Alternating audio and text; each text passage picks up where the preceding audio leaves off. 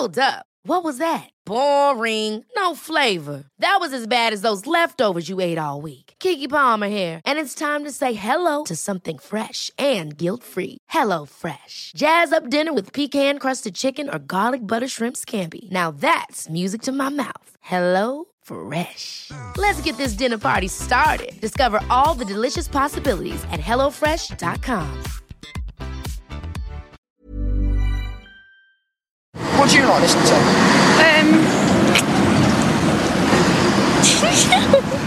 Chart music.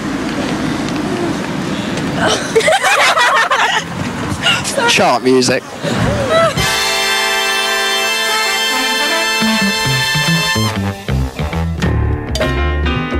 Hey up, you pop-crazed youngsters, and welcome to the latest episode of Chart Music, the podcast that gets its hand right down the back of an episode of Top of the Pops. I'm your host, Al Needham. I've just blown my voice out doing a massive A up before, so bear with me while I introduce my very special guests, David Stubbs. How do you do? And Taylor Parks. Nice to meet you. Let me be the last person, chaps, to wish you a happy new year. Yeah, it's been amazing. I'm gonna have it. Yeah, I'm gonna have it next weekend. I think when I see family. Oh, lovely. Up north, as we'll say, because that's how you Yes, do indeed. a northern accent. So, how we been, chaps? Anything pop and interesting happening in your lives? No, actually, no. Let's change that. Let's go straight to Taylor. Pop crazed youngsters have been fretting about you, Taylor. As your house, is it still the undersea world of Taylor Parks? No, it's dry. Yeah. As yet, no further 20,000 gallons of water has been projected out of my toilet. I'm just approaching the new year like it was an unexploded bomb, and that and listening to Kishore Amankar in the dark at 3 o'clock in the morning as usual, which funnily enough is precisely how I imagine middle age to be. Lovely. David, it's been a while, hasn't it? Oh, it has. Yes. Yeah, And, it's been a lot of things going on in your life. Yeah, one or two. I mean, in fact, what about the last time I was up in Nottingham? Oh, yes, indeed. yes. You were whoring your book round. I was. Yeah, it was kind of You a... came to Old Nottingham. Yeah, it was a whistle-stop tour, really, because the week before I'd done Bristol, and that all went very nicely, except some geezer who was obviously a bit pissed up and kind of sort of, studying. I could tell from the beginning he was going to be a kind of a pest, because he was sort of belching and making gratuitous noises. And just midway through, he just pipes up. I like one. What about Green Day? I think they're a pretty good group, them. Green Day. Better all this electronic stuff. And, this is your book about.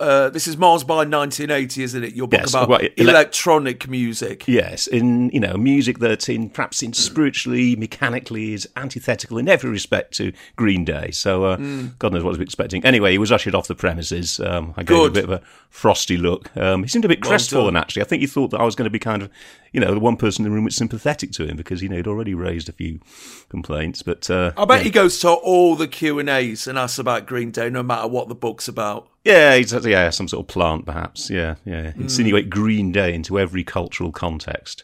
But anyway, a week later, there I was in Nottingham, and My manor, governor. Yeah, absolutely. And so anyway, it turned up at the venue, and it turned out that the chap who was meant to be kind of doing the kind of Q&A, the host, he'd been taken very ill. Yes, he was in intensive care, wasn't Yes, he? he was in intensive care, yeah. I hope he's, back on the mend now. Which meant that your good self stepped into the breach, which was... Indeed, yes. What a good egg, I thought. What I was going to do, I couldn't let you down, David. No, of course not. No. I mean, it was Nottingham representing and all that. And Indeed, yes. but I have to. Yeah, it was all right. But I was massively upset that neither of us got bummer dogged. Oh, I know. Nottingham let me down that day. Yeah. Well, kind of like Nottingham lets me down every day, to be honest. But that day in particular, it was very upsetting. But fuck it. That would have been... We carry on. We plough through, don't we, David? We do. Yeah. I mean, that would have been the lusty canine cherry on the cake, wouldn't it? But, yes. Yeah, you can't definitely. have everything. In his own fucking hometown as well, man. Looks a bit like a cherry on a cake, doesn't it? No, there's still no statue of Bummer Dog in Nottingham, but waiting outside a school. with a big bonk on.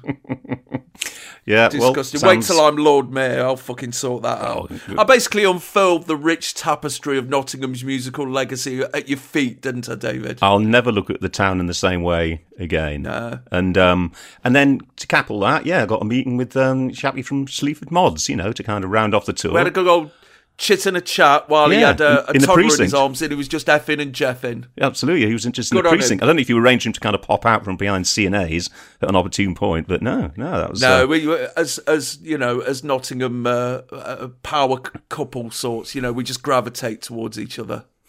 I find, but yeah, you got the full tour, man. We went for a curry, didn't we? And I pointed out the ice stadium where Jimmy Savile had his last wrestling match. Absolutely. When he got his bollocks kicked up into him by Adrian Street. Yes. We went past the place where Brian Harvey got scalped. Yeah. I showed you where Chic were formed. Yeah, well, they had their momentous meeting in the hotel, didn't they? Yeah.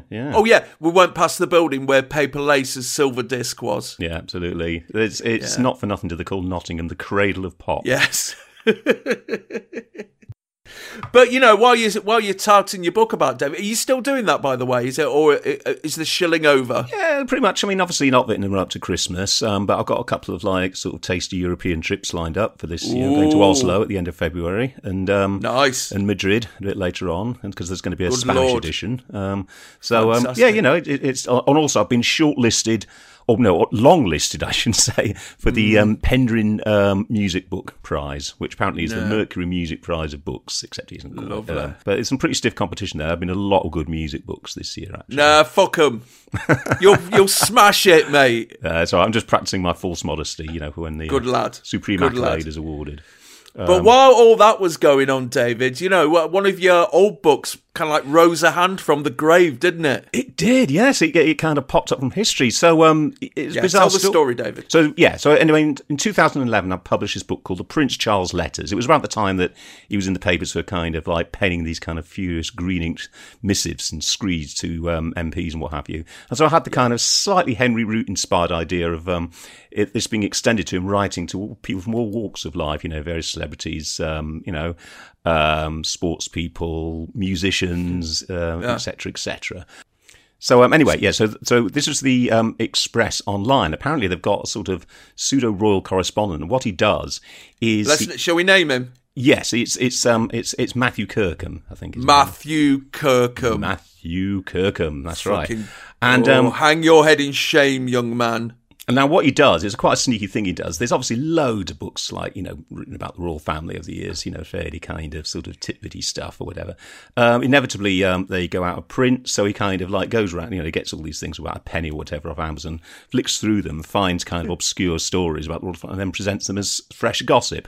And one of the books he actually picked up in this instance was The Prince Charles Letters. Now... Yes.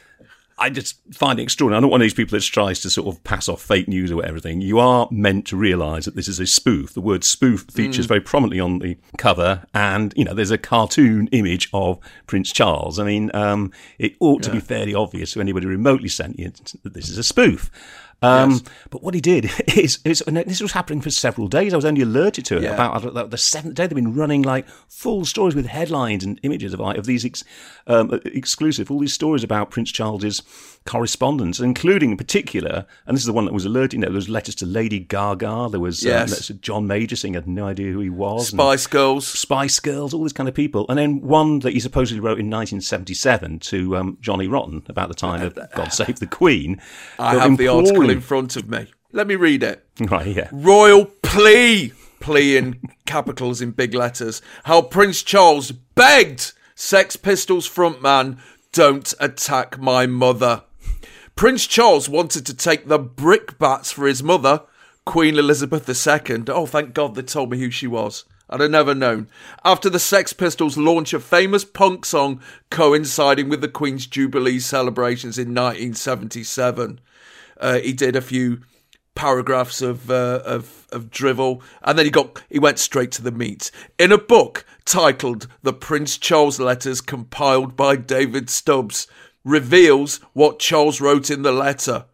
I cannot ask you to suppress your free speech. Might I then suggest that instead of attacking my mother on this her most special occasion, that I place myself in her stead? I realise you're an angry young man. I get angry myself sometimes, so I know exactly how you feel.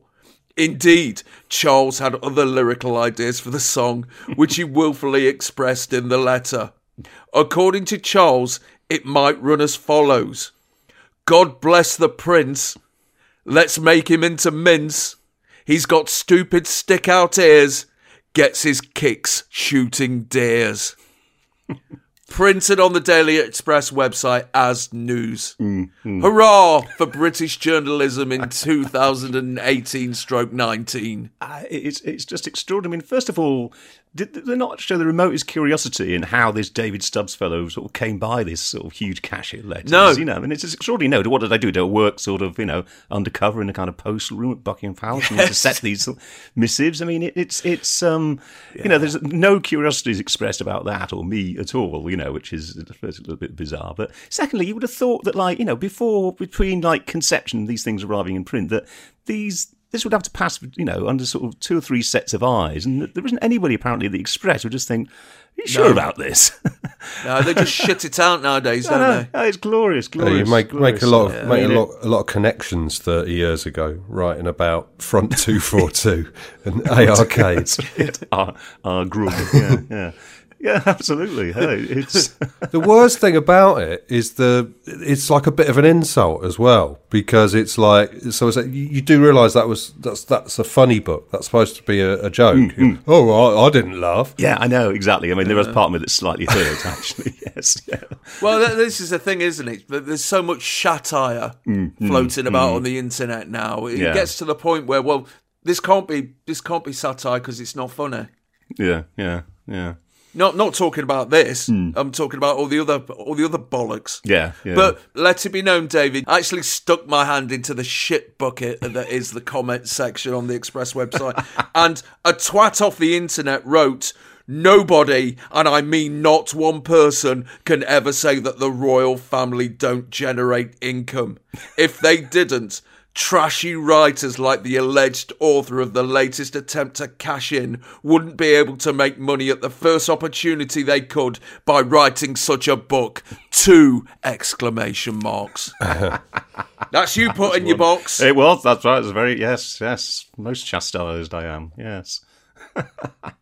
So, new year, first new episode of 2019, first order of business is to thank the pop craze youngsters who've piled onto Patreon and filled our G-strings full of lovely dollars. The latest batch includes Andy Cox, Lomax Fairchild, OPEC Dreams, Sylvain, Mike Gibbons, Andrew Warrington, Bad AIDS, Mark Savage, Joseph Nawaz, Matt Hall, Paul Flatt, Simon fucking Love, that's his name, not me being rude, James Noble.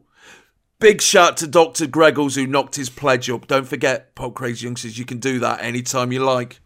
Chris Stanley, James Watson, Happy Birthday Hannah, Paul Anthony Edward, Derek Sullivan, James Wharton, James Tink, Callum Forcer. All those people stepped up to the pay window and they dropped some lovely dollar on us. Thank you so fucking much. Come on, thank them, you ungrateful bastards. Oh, well, yes, thank you indeed. Thanks for yes. And don't forget, all you got to do is get them little fingers on the keyboard, www.patreon.com/chartmusic. And if you're doing that, and if you're in our club, you can vote on the top 10. Here it is. Hit my fucking music. A new entry at number 10 for The Gummy Woman. Cheers. A re-entry at number 9. It's the Sikh Lad out of Show Waddy Waddy. Number 8 for the 3rd week running for Bummer Dog. Still clinging on at number 7, Here Comes Jism. New entry, straight in at number 6, Oasis. Up 1 place to number 5, it's Granny Wants Your Spunk. Down from number 1 to number 4, Taylor Parks' 20 Romantic Moments. This week's highest new entry, straight in at number 3, The Alligators with Tits. Up one place to number 2, Fred Westlife, which means Britain's #1. the brand new chart music number 1, Your Dark Mates. Wow. And they did all that without the support of Daytime Radio 1 or the music press. Yeah, Your Dark Mates, apparently they've been confirmed for Glastonbury already, which is it's going to cause problems. I think Oasis aren't going to be impressed by that, are they? And obviously there is a conspiracy that to get into the chart music top 10 these days, one has by law to be Your Dark Mates. Yes. So those new bands, the Gummy Woman, what's the Gummy Woman sound like? Catfish and the Bottlemen. Right. Good. It's a Catfish and the Bottlemen rip-off band. The Alligators with Tits, I see them as an all-female psychobilly band who were built like brick shithouses. Yeah, sported They'd the be cramps fucking a couple of brilliant to times. see me. Not another one. What I want to know is who's still buying Bummer Dog in 2019. But he's got a loyal fan base, man. Good to see the single out from Show What He Wanted, not a one-hit wonder. So don't forget, get on Patreon, chuck us some dollar. No, well, dollars are fine, but at this moment in time, I think tins might be a bit more necessary. But you can't send them through Patreon yet, so we'll accept a proper currency. By the way, what happened to One in Testing? One in Testing just dropped, man. It's just over for them already. It is, yeah. It is. Yeah. They need some documentary, I think, where they reunite and run it over Christmas. Reunite. Now then, Pop Craze youngsters, we covered a lot of landmark episodes in Top of the Pops last year, and we're going to start Big Star with 2019 because this may well be the most important episode ever. This episode, Pop Craze youngsters, takes us all the way back to October the 11th, 1979. Because this episode we're going to watch right here was the most watched episode of Top of the Pops ever. Long story short, in July of 1979, 3 broadcasting unions were offered a 9% pay rise by the companies who made up the ITV network. All 3 unions, however, chucked it back in ITV's faces and told them to fuck off, as was the style in the 70s. After weeks of negotiations, which saw the deal rising to 15%, members of the ACTT, the Technicians Union, walked out at Thames Television on the 6th of August after their shop steward was suspended, leading to all 3 unions down in tools, going on strike and shutting down almost all of the ITV network for 10 weeks, leaving the field clear for the 2 BBC channels. Oh, chaps, do you remember this? Yes, I do. Yeah.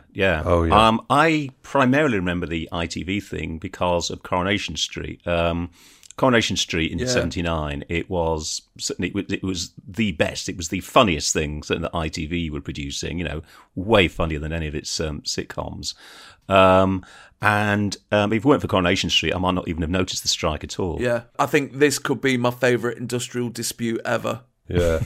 Because when you're a kid, all strikes are interesting and a bit fun. I remember all the power cuts of 1973, 1974, and they were dead exciting, weren't they? They were. Oh, they were great times. I remember being huddled up in the living room with me mum and dad, drinking a soup, huddling up. With a candle, and it was fucking great. That was. It was great. It was great for families actually. Yeah. We too were huddled around a candle. We played parlour games. Yeah. In our actual parlour. Like word games and stuff like that. We had a right. Yeah, it was just like Christmas again, wasn't it? It was actually. Yeah. I kind of missing really. Yeah, we need a power cut every now and then, don't we? I mean, there was less to be powered though back then. Obviously, I mean, a power cut nowadays, you just fucked, aren't you? No internet. Yeah. Well, that's it. No internet. You fucked. Yeah, I mean, the trouble is, you can, even occasionally you'll get the odd power cut, but you've got recourse, you've got any kind of battery on your phone or whatever, you can just sort of huddle around that. But I did have a mate called Simon Threadgold, and he lived in middle class splendour. He was a cut above the likes of me, and he had a little kind of sort of 5-inch portable black and white telly, so we're able to kind of pile around his place and watch Match of the Day, and that was luxurious. Yeah. Taylor, can you remember this strike? Yeah, I used to sit and watch that blue screen that they used to show Oh, yes. in place of programmes. Because it was just what was on all The day. blue screen of death. Yeah, it was just a blue screen with white text saying, piss off, no telly, go and watch One Man and His Dog, you cunt. Yeah, words to that effect. Yeah, it might have been the Anedin line, but it was one or the other. And yeah, we felt like kids in the Blitz, playing on bomb Yes. sites. We were deprived, but we were making our own fun, Yeah. And it was there for We, weeks. we were deprived of Gideon and a magpie Yeah. instead of food. Yeah, we had a girl at my school called clothing. Gideon. Oh, Yeah, no! 'cause- well, that was her nickname because she had a really long neck, which Right. I can't help but feel somewhat missed the point of the programme Gideon. But yeah, what can you do with kids? But yeah, I mean, in our house, as I've said before, we were an ITV household, and it was absolute crisis, particularly for me dad. I remember him coming home from work, getting in the house, turning over from BBC One to ITV, seeing the blue screen of death, swearing, and going to the pub earlier. From my point of view, it was fucking brilliant because, it meant that I could actually come downstairs and watch Top of the Pops on a Thursday night. Because what are you going to do, Dad? Going to watch a blue screen or are you going to watch whatever shit's on BBC Two? No, mate, you're in my world now. Yeah. So that was great, man. I got in so much Top of the Pops watching it in colour because they had a portable upstairs, but it was black and white, and it had a coat hanger stuck in the top of it. So reception wasn't that good, but I got to see Pop in as near to crystal clear clarity as anyone could have in 1979. So yeah, I love the ITV strike. Yeah. It's funny we talk about ITV people, and it was definitely, there was a weird sort of sense of a class marker or whatever. And I was conscious because, in the sort of elaborate stratification of the UK, I came from a family that was probably lower middle class as opposed to working class. There's the working class people who lived on the adjacent council estate. And the thing about being low middle class is that you really had to kind of sort of invest so much in being low middle class that you were always kind of on your uppers, really. Whereas the working classes, they seem to have a bit more disposable income, and it all kind of signifies. So, yeah. So it seemed to me like, working class. I had class envy. I envied the working classes. They got to eat fish and chips and watch Magpie. Yeah. And for me, it was beans on toast and Blue Peter because, that was my class obligation. And of course, the ITV strike left the field clear for the BBC. Although an urban legend sprang up, and it was actually commented on by Keith Waterhouse in this day's Daily Mirror, that up to 1 million people were still watching ITV every night. Yeah, that was me. David, you're Yorkshire Television, weren't you, at the time?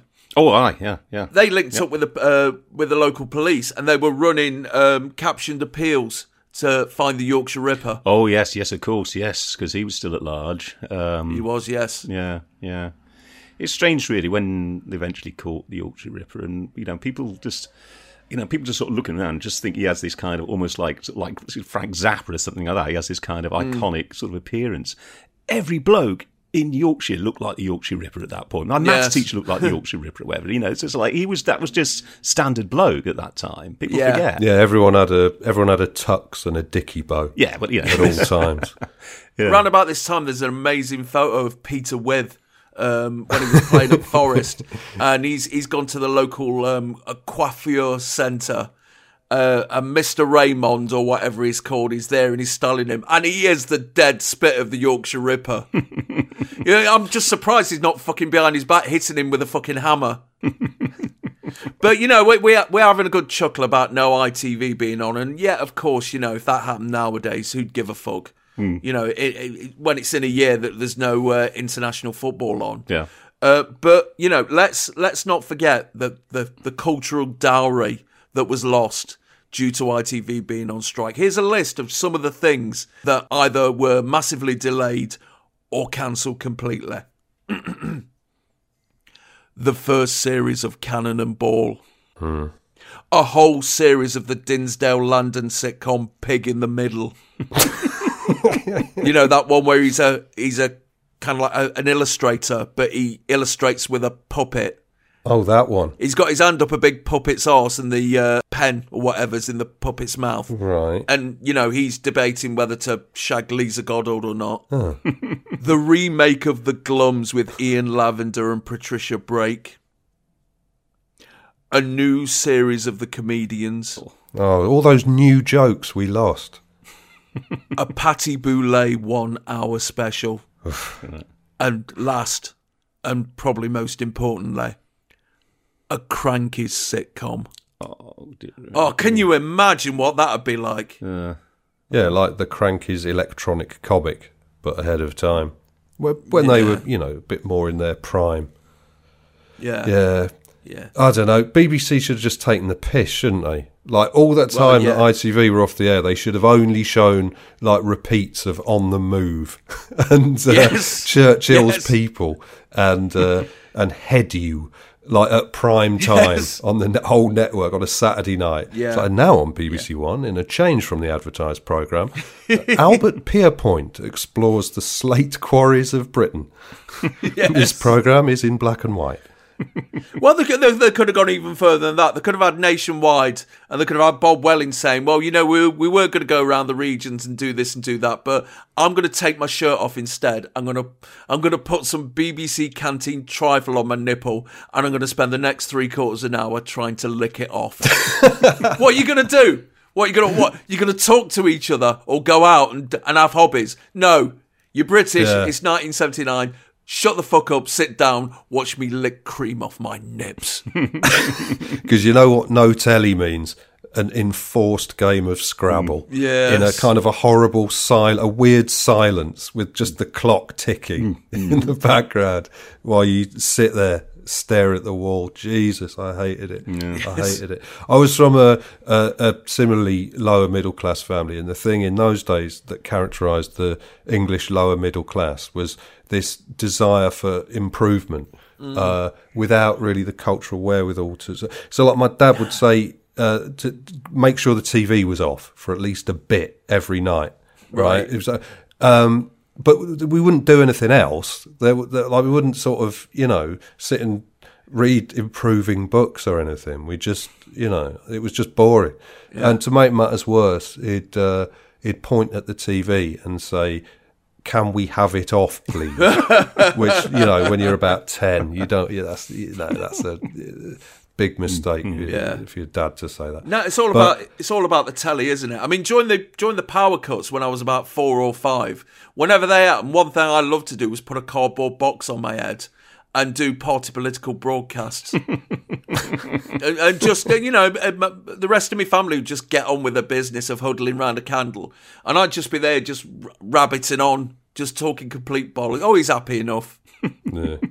But it seems so hilarious now, looking back, that a third of British TV could just be forced off the air for months because they wouldn't give technicians a 350% pay rise or whatever it was. Yeah. I mean, I know the rate of inflation was absurdly high at the time, but we're still talking about pay rises well in excess of inflation. And at this remove, it's very strange because on the one hand, it makes your heart swell with pride, to see the unions taking the piss because, especially as ITV could actually afford it, as it turned out.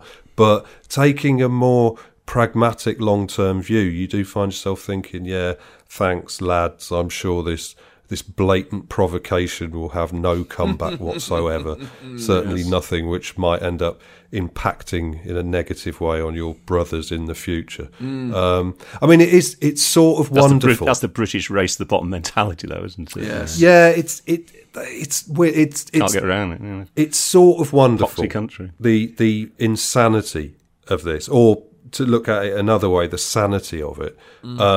But at the same time, when you look closely at the TV unions in the 70s, you have to be something more than a socialist to think that this was a healthy or sustainable situation. Yeah. You do have to be a bit of a nut because, let's face it, the rotting edifice of capitalism was not going to be brought down by the transitional demands of the bloke who put the lights up for Metal Mickey.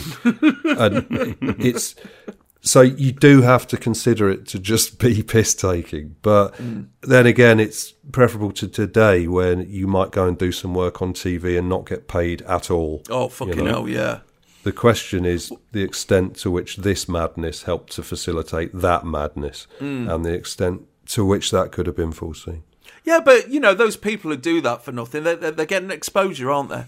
They're putting their name about as someone who do stuff for nothing. Yeah, it's always a good reputation to have. Yeah. Because you've had that experience, haven't you, David? Oh, yeah, absolutely. The Today programme. They were asking me to come on, not to promote anything, because it'd be fair enough if you promote a book or something like that to provide content. But this is, I was there to provide content. I was there to talk about the relationship between music and politics on the back of something that I'd written. But it wasn't, and initially they said, somebody said, they do pay, Today on Radio 4, 70 quid or something like that. Yeah. So I approached him about this, and then he came back, the guy that I've been liaising with, and says, I'm sorry, I've spoken to my producer, and he has told me we do have a policy of not paying contributors.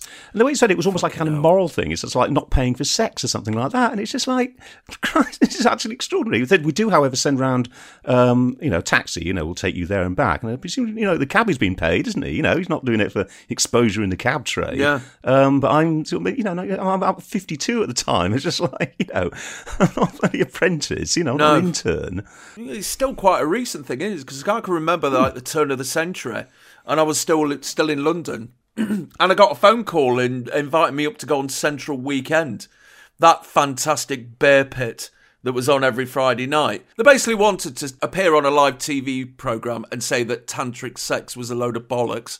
And I went, yeah, I can do that. They paid me a fee. They sent a chauffeur down in a Mercedes to pick me up outside of my office at 6 o'clock. They took me to Lenton, which is just on the outskirts of Nottingham. They chucked me in a green room and tipped loads of beer down me. And I'd tell you, Central Weekend green rooms, best piss-up I've ever had in my life. The other subjects were, is Satanism all right? And people who kind of like spend loads of money on making their dogs look like famous people. So I ended up on a table getting absolutely battered with a vicar, a rabbi, 2 Satanists, and a woman who'd made a dog to look like Marilyn Monroe. Right? I go on for 10 minutes, have this massive argument with a load of people. Afterwards, back in the green room for another couple of hours, so I got really fucking K-lined with Claudia Winkleman. And then I said to them, look, I actually come from Nottingham. I won't need a lift back to London that night. I'll go and crash them out round my mum's for the weekend. And they said, all right then, well, how about this? When you want to go back, which was Sunday afternoon, the same chauffeur picked me up outside my mum's house and took me home. Oh, that's fantastic. That's how it should be. I'm talent, yes. I'll have you know. Yeah. True. I have a fee. Yeah, absolutely.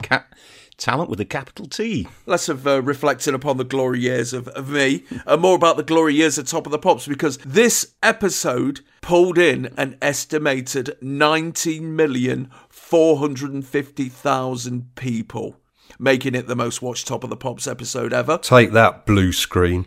That is almost double its regular audience in 1979. It's over 4 million more than what Coronation Street and Crossroads was pulling down, and they were the 2 biggest watch shows on television at the time. And it's 3 million more than the combined viewing figures in the UK at 6 p.m. on September the 11th, 2001. Agreed. Terrestrial audience in any case. Mm-hmm. Yeah, but Andy Peebles wasn't involved with that. Peebles factor. Yeah. Well, as far as we know. That was only the 18th most watched programme that week. It was one below Doctor Who, one above International Show Jumping, and the top show that week, To the Manor Born, was watched by 24 million people, the same amount as the England-Croatia semi-final last year. That was a very popular show because everyone could identify with that character, you see, because we've all been cheated out of our manor, essentially, by a spiv. We all want to fuck Peter Bowles, don't we? That as well, yeah. Yeah. We all have a shambling Brabinger in our lives somewhere. I never watched it because actually at this time I just pretty much boycotted television. Actually, I was just up in my room listening to records. Oh. I would take out a record out of its sleeve, put it on the record player, sit, listen to it, do nothing else but listen to it, turn it over, play the other side, give it my undivided attention, and then do the same thing over and over. Were you on drugs? You tell the young people that, and they don't believe you, I can assure you. Yeah. OMG, mind blown. Radio 1 News. So, in the news this week, Jeremy Thorpe announces his retirement from politics. The Tory party conference in Blackpool has spent the day discussing hanging and flogging young offenders. Hey. Ed Koch, the mayor of New York, announces a scheme to deter prostitution by broadcasting the names of convicted curb crawlers on local radio. Oh, fucking hell, why didn't they do that here? Can you imagine if Tony Blackburn did that every week? The top 10 curb crawlers. David Pleat. Anna Ford and Jon Snow announced that they've cancelled their forthcoming wedding. Nottingham Forest draw 1-1 with Stoke City and leapfrog Man United at the top of Division 1. Fucking yes. Are you sure that was... Oh, yeah, I suppose it would be in 1979, yeah. Yes. Champions of fucking Europe. Yes, all right, yes, I remember. But the big news this week is that the Stranglers have organised a charity cricket match against a team of writers and broadcasters with the help of Eddie Grant, Motorhead and The Damned, and cheated by having as many as 40 people on the field at the same time. Oh, man. Did they make the sandwiches as well for tea? Oh, God. Ugh. Rubbing a pork pie into their crotch like a cricket ball. I was actually once asked to play in a celebrity team because, as you can imagine, it was a bit of a kind of porridge film situation. Yes. Diddy David Hamilton didn't turn up, sort of thing. So I had to fill out the numbers, and there was just the only actual celebrities who turned up for this team that I was in. We were playing Wimbledon at Plough Lane, you know, the old Wimbledon setup, you know, so Dennis Wise, Vinnie Jones, or whatever, and all that kind of stuff. And Bobby Gould as manager. Yeah, and we did that sort of point. We had about 30 on our team at one point. It didn't make any difference. They just passed it around among themselves most of the time. The only celebrities that turned up were Eddie Kidd and Richard Jobson, and then non-entities like me. And I scored as well. I actually scored. Well, I actually turned a couple of Wimbledon defenders. Didn't do a bit of a half-hearted effort, and then whacked one past Vinnie Jones, who was in goal, and didn't even bother diving for it. And then Bobby Gould, who was manager, he sort of trotted back and says, "Well struck, lad. Well struck." You know, and that was the happiest moment of my life. Good Lord. On the cover of the NME this week, The Clash. On the cover of Smash Hits this week, Squeeze. The number 1 LP is The Pleasure Principle by Gary Newman. And over in America, the US number 1 is Don't Stop Till You Get Enough by Michael Jackson. And the number 1 LP is In Through the Outdoor by Led Zeppelin. So, me boys, what were we doing in October of 1979? Well, I was a very intense young man indeed. I would have just turned, in October 19, I would have just turned 17. And there is you know what I mean? Yep, indeed. And there's a black and white photo of me, I think, around this time, in a kind of sort of school uniform, grey pullover and grey shirt, no tie, you know, sort of ripped that off as the moment I came in the door, staring maniacally underneath a sort of burgeoning Phil Oakes type fringe into the camera. You know, I was a sort of very eccentric, very sort of slightly monastic young man, slightly crazy. Mad David. Yeah. I was listening to... A black and white photo. I know. Oh, yeah. Black and white photo. No Polaroid. It wasn't like the working classes. They're colour De photos. Guerro type. Yeah. And, and I was going through all kinds of weird phases. You know, I was into Captain Beefheart, Faust, Sun Ra, Stockhausen. I remember like playing Faust, and my dad, it was a song called "It's Arranged at Day Sunshine Girl," and it starts with this primitive rhythm, doom doom doom doom doom. And I was playing that in my room. My dad came hurtling up the stairs. He was convinced the central heating was on the blink, you know, and the boiler was packed up. And it's bloody hell! It's just David and his music.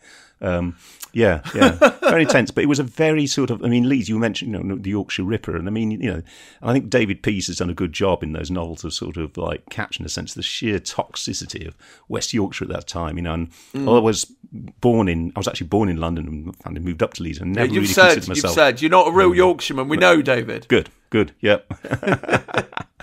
And I mean, the toxicity of the place. I don't have told this story before. But my younger brother, he went along to a stag do with one of his mates, Gary, something like that.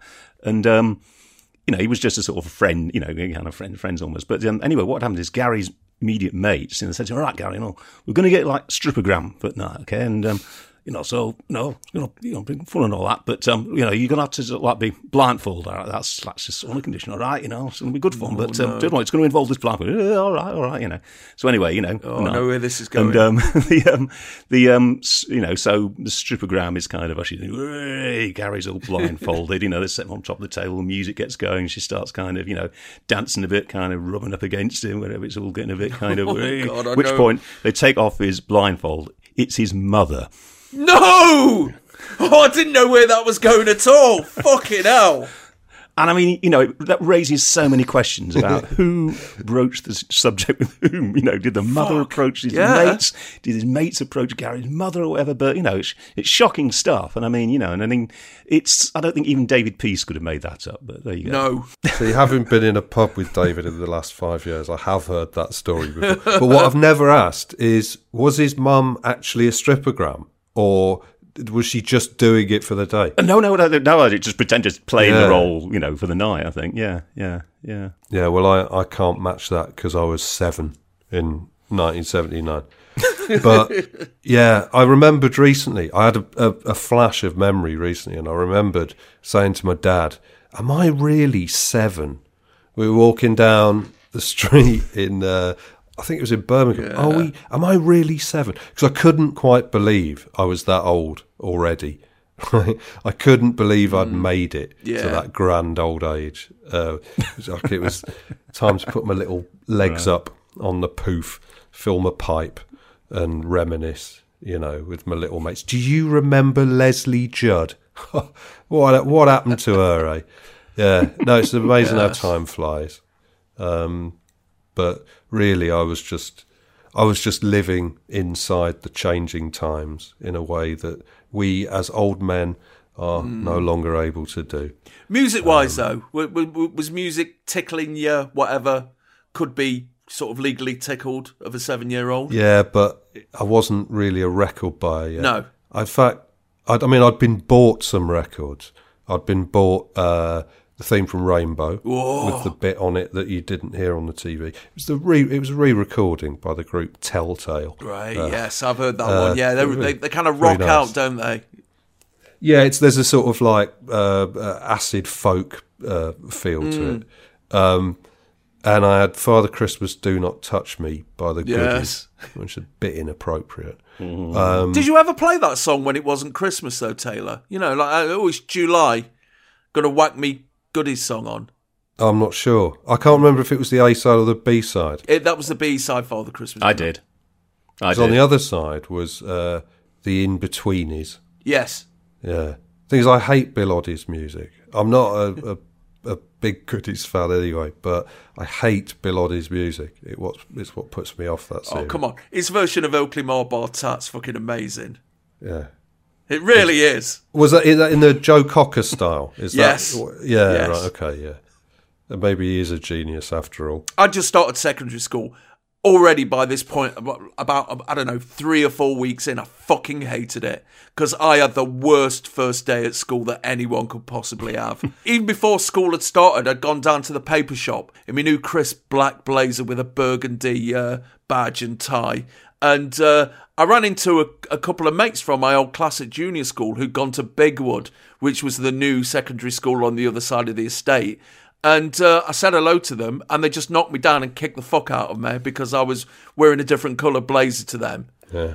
And then I got into school and we're all queuing up. I'm talking to someone, and the deputy head, who was this angry little Welshman, just dragged me out and says, I don't know your name yet, but I'm watching you. And then round about dinner time, I had a couple of mates who were a few years up from me, and they dared me to go up to this 5th year girl and chat her up. And I did, and then I realised that she was actually a very small teacher. So, yeah, great start. And then a week later... Did you get anywhere with her? Well, I don't know, it's Nottingham, isn't it? When I was at junior school, I was pretty advanced. We had maths boxes. We had a box of work that would last the whole year. And there were 4 of them, but there was a 5th box that was locked up in the headmistress's study that no one had ever opened. It still had the cellophane on it. And I made it my life's work to kill box 4 and get stuck into box 5 before I left junior school. And I did. And the morning that box 5 was opened, all the other teachers were there kind of like peeking round the door, watching somebody open this mythical 5th box. It was like something out of Pokemon or something. I don't know what they were expecting. But when I got to secondary school, it's like, your handwriting's not very good and we want to take you down a peg or two. So we're going to put you in basic skills, which was alongside, some people who couldn't even fucking breathe, never mind read or write. And I just immediately resented that. And I just thought, well, here I am in a fucking class, sharing a book with somebody else who can't read as fast as me. And fuck this. And, that set me on the path of leaving school with no O-levels. Yeah. Me and Lady Di were just the same. Mm. On the upside, we just got a dog called Rex, who was fucking brilliant. He was the best dog ever, this mongrel. And I do have a very good story about him, which is up there with Bummer Dog, but I'm saving it for the opposite moment. Yeah. Keep something in reserve. Well, it's probably even more grotesque than Bummer Dog, actually. Well, yeah, it is actually. Yes, yeah. So yeah, I'm sitting on that until I need it. So, what else was on telly today? Well, BBC One starts the day with schools programmes, and then there's golf from the Suntory World Match Play Championship. Then the news, Pebble Mill at 1, the Flumps, and You and Me before more golf. Then Play School, Deputy Dog, the 3000th episode of Jack and Nora. They're doing The Hobbit. The all-new Popeye show. Blue Peter looks at the Battle of Hastings, Noah and Nelly, then the news, nationwide, trifle off the nipples, regional news in your area, and they've just finished, what else? Tomorrow's World. BBC Two begins with coverage from the Tory party conference, then Play School, then more swivel-eyed hang 'em and flog 'em arseholes action, then the golf, then the latest episode of Cunts in Blackpool, then a couple of hours of the Open University, and they've just finished highlights from the Scone Palace carriage driving tournament. Oh, they don't give a fuck, do they, BBC? ITV is in a coma, but there is one region still broadcasting. Channel. It was basically decided between the management and the unions that if Channel stopped for one moment, it would just die on its arse. So, yeah, they were allowed to carry on. They've started at 1:20 with the news, and then it shut down until 5 p.m, and recommences with Puffin's birthday greetings, Woody Woodpecker, The Lone Ranger, and News Report Extra. They're 20 minutes into Emergency, which is either a documentary series or an actual real-life emergency. I don't know. I wasn't there. Well, but yeah, Channel Islands. Yeah, Channel Islands, Matt. If Channel didn't get any advertising, they'd just die. Yeah, well, I mean, what is an emergency on the Channel Islands? Yes. If it's too big for Bergerac to handle, then we really are in trouble. Yeah. You can see why the strike didn't apply there, because it's not Britain, is it? Ooh. That's the thing. But, I mean, ITV not being on striking Channel meant those lucky people got more Bennis of Millbrook adverts. Nothing was going to deny those traitorous Channel Island cunts their nightly dose of barked prices of 2-litre bottles of Woodpecker cider. Essentially, if you don't know what Bennis of Millbrook adverts are like, you're not using the internet properly. So you can either go online, go on YouTube, Bennis of Millbrook, BENESTS of Millbrook, or you can go straight to the fucking source. One word, chipsteaks. You will come to regard them as a very special treat. Chipsticks. Chipsticks! Tremendous protein value. All right, yeah, let's not get We got the. I know, yes. just saying the things. All right, then, Pop Craze Youngsters, it's time to go deep on October of 1979. Always remember, we may coat down your favourite band or artist, but we never forget they've been on Top of the Pops more than we have. Good evening and welcome to another edition of Top of the Pops. And let's straight away have a look at this week's brand new Top 30.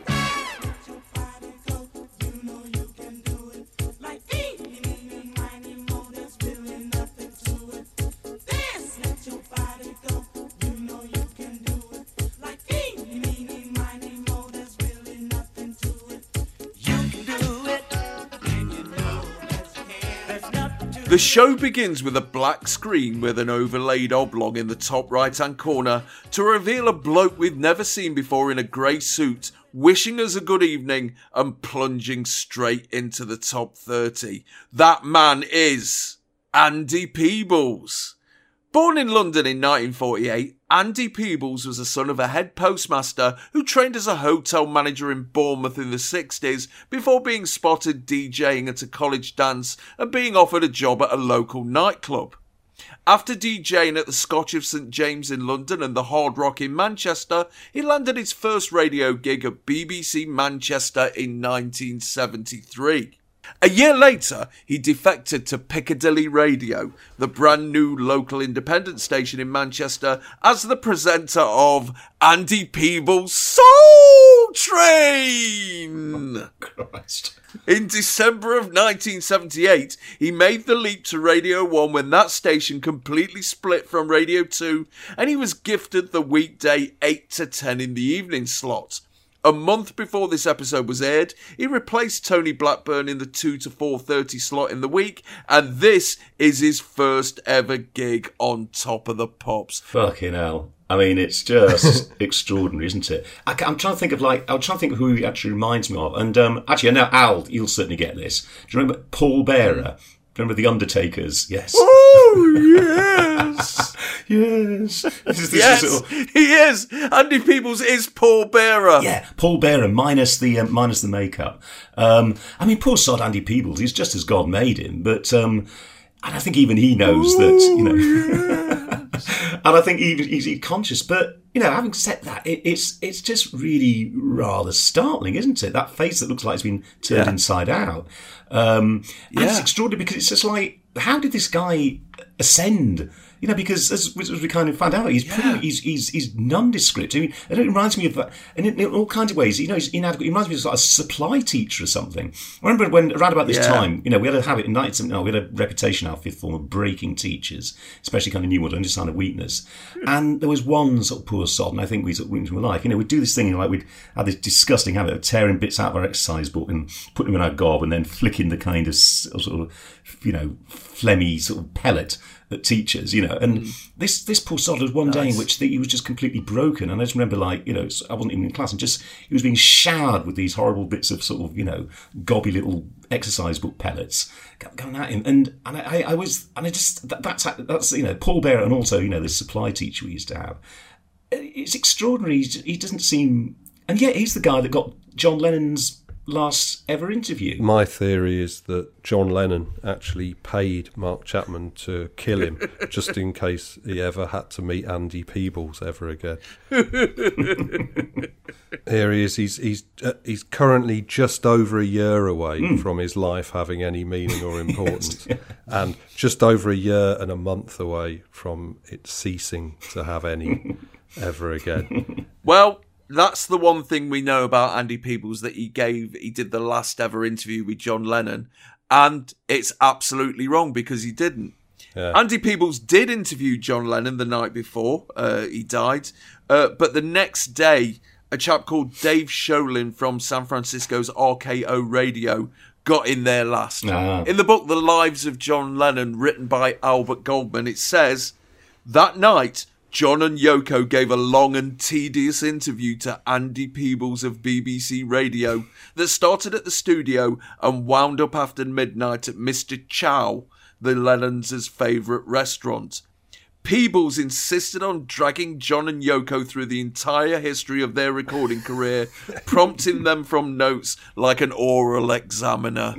I love Albert Goldman. He's a terrible, terrible biographer, but he's a camp New York bitch, and they always write the best books. The thing about Andy Peebles, right, you're saying he looks like this person, and I don't know who you're talking about. Paul Bearer.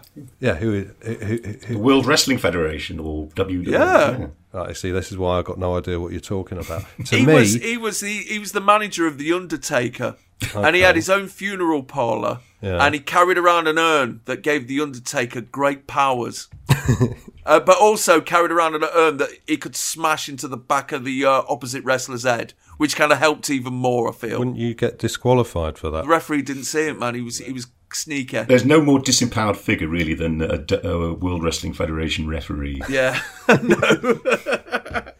But also, Paul Bearer shagged The Undertaker's mum. Oh.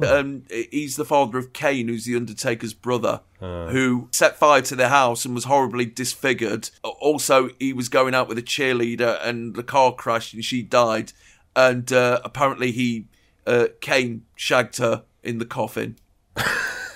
You're missing out on a lot if you don't watch WWF, mate. Is this part of the legend, or is this something that happened behind the scenes? No, this is true. This is all true, Taylor. I mean, before you go into Andy Peebles, what other Top of the Pops presenters would make great wrestling managers?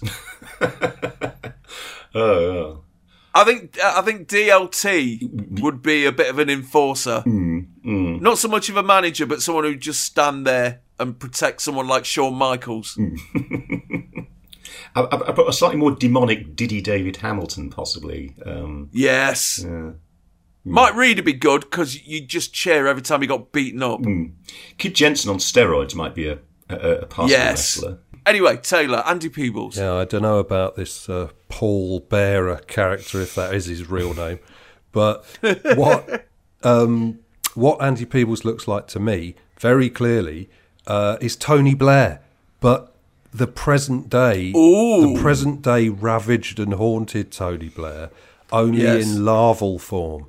It's really terrifying, and it's made worse by the fact that he's filmed so that his head is only halfway up the screen.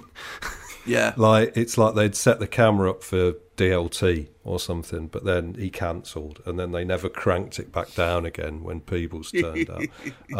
It's quite cruel, really, but he deserves no better because he really is a grub, isn't he? He brings nothing, and it's actively unpleasant having him around, peeping his little head out of your half-eaten apple, and he's dressed like a sort of satirical cartoon of a chartered accountant or something. It's his Top of the Pops debut, and he's turned up all in grey, determined to make an impression. All business. Yeah, and no nonsense. It must be a borrowed suit or something. Or else he's got a stab vest on underneath, which is possible. 'Cause it's not an easy fit. It's very bulgy, and I don't think that's because he's jacked, No. No, and he's got the most demonic eyebrows ever, hasn't he? He's an apparition, isn't he? It's extraordinary. Yeah. The suit is a curious thing because if you remember in 1979, you had the Fawlty Towers episode with the guy played by Nicky Henson, who's sort of like wearing this kind of open shirt right down to his sort of navel, and John Cleese makes his quip about, we've got enough bananas in this week, dear. If you remember that one, and these constantly at odds with this kind of sex up geezer. At some point, you actually see him reading Melody Maker at one point in the episode. He's trying to sneak his girlfriend in, blah blah blah. And if you remember, John Cleese is wearing that kind of grey suit that is meant, in 1979, as far as John Cleese is concerned, is meant to sort of mark him out as this absolute sort of little Hitlerian sort of stiff, Whereas, of course, he looks incredibly hip. I mean, he looks like a kind of, he could be playing at Futurama dressed like that, could John Cleese. Whereas, like, the Nicky Henson guy is just this ridiculous throwback to about 1974, with his medallions and his hair, his shirt and his flares and what have you. So it's strange to get these weird timelines. So in a funny kind of way, Andy Peebles, is possibly channeling the spirit of Futurama with that suit, but I don't really think that's the intention or the outcome, in fact. Yeah. Also, the first thing he does at the very beginning of the show is look upwards above the line of the camera for his cue. And then when he gets it, looks back down again and starts talking. The mark of a true professional. Yeah. But from here on in, every Radio 1 Christmas do, he can just chuck this in the face, can't they? I presented the most watched episode of Top of the Pops ever. Oh, yeah. Yeah. Oh, and I interviewed John Lennon last, apart from this bloke from San Francisco. Oh, he'd be fucking waving it in your face, mate. I would. And apart from that very brief interview of, can I have your autograph, please, Mr. Lennon? Yes. Yeah, that one, yeah. But I know we always do this, but it has to be said, Andy Peebles in this episode, 30 years old. Fuck. Right, now, if you see him in this, 30 years old, something's really badly wrong there. He's 58 in today's money, isn't he? Yes. Also, what's a bit upsetting is that his name is so close to the German slang word Pedals, which is an old schoolboy term for cocks, appropriately enough. But he's just nondescript throughout. I mean, at one point, he's like doing the thing where he's kind of, got the kind of women, the women sort of draped around him. But there's none. There's none even that kind of horrible sort of sleazy sort of DLT or Noel Edmonds type sort of vibe going on. Again, he looks like a supply teacher. It's kind of. Well, he looks like he's about to be presented with an oversized check by some till girls. Yeah. There's this sort of sheer absence of any kind of sort of frisson or connection or anything like that. Peebles introduces the top 30, and accompanying it is You Can Do It by Al Hudson and the Partners.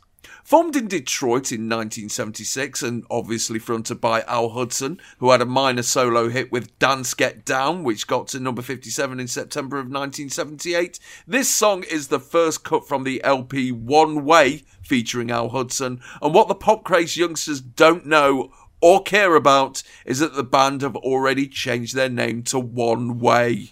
And it's up 7 places this week to number 15. We'll talk about the song in a minute. Let's get into the quality of those picks because, they're bad, aren't they, this week? Yeah.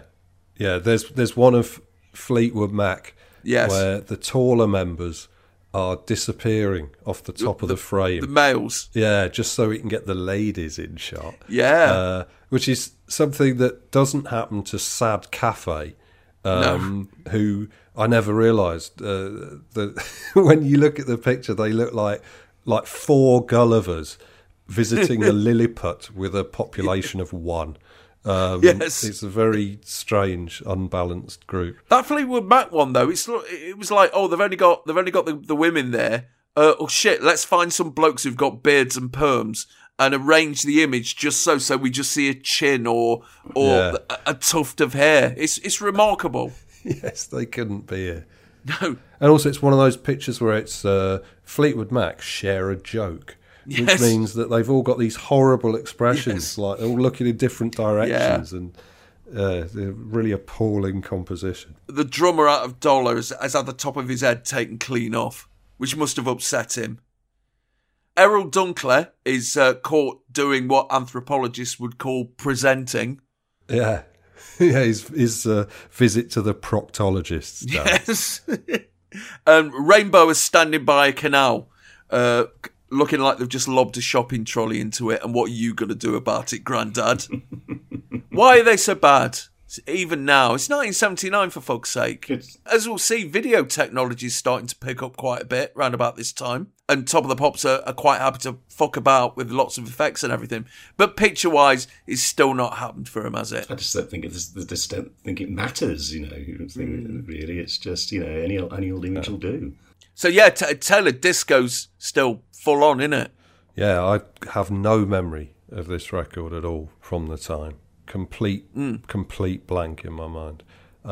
It's all right though, isn't it? It's like it is. It's fairly run of the mill for what it is, but it's got a really nice sound, and especially considering as it's being played as background music over the charts on Top of the Pops, whose approach to fidelity of reproduction, as we'll see later in this episode, was sometimes a little free and easy.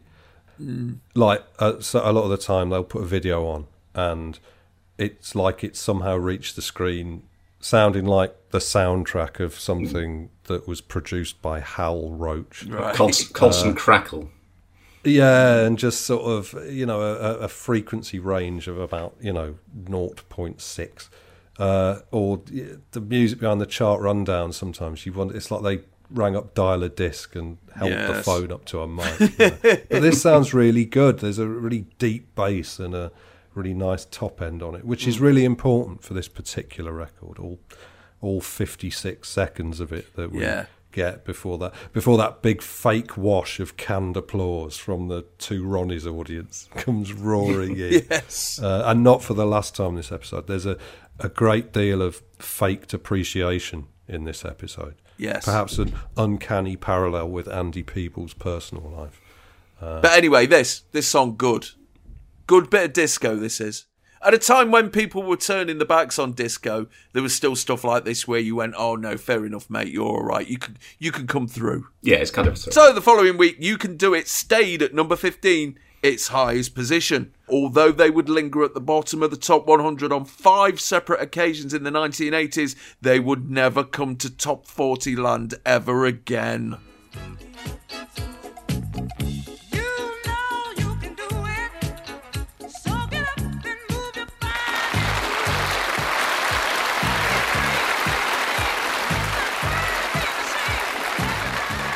You Can Do It from Al Hudson and the Partners, and the Dooleys have done it again. This week they're at number 16 in the top 30 with The Chosen Few. Oh,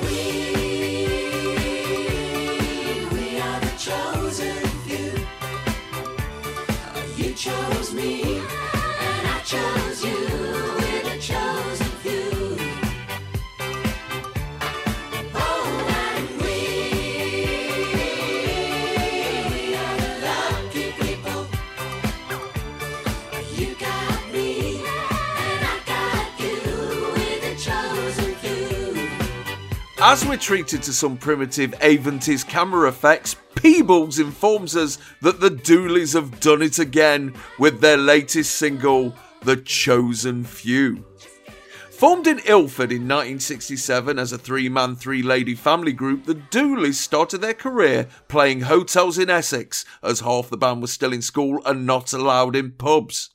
In 1972, they linked up with guitarist Bob Walsh, whose brother ran a booking agency in Manchester, who introduced the bands to the delights of the northern club scene, which led to the entire band decamping to Lancashire and supporting Bob Monkhouse, Frankie Howard and Norman Collier.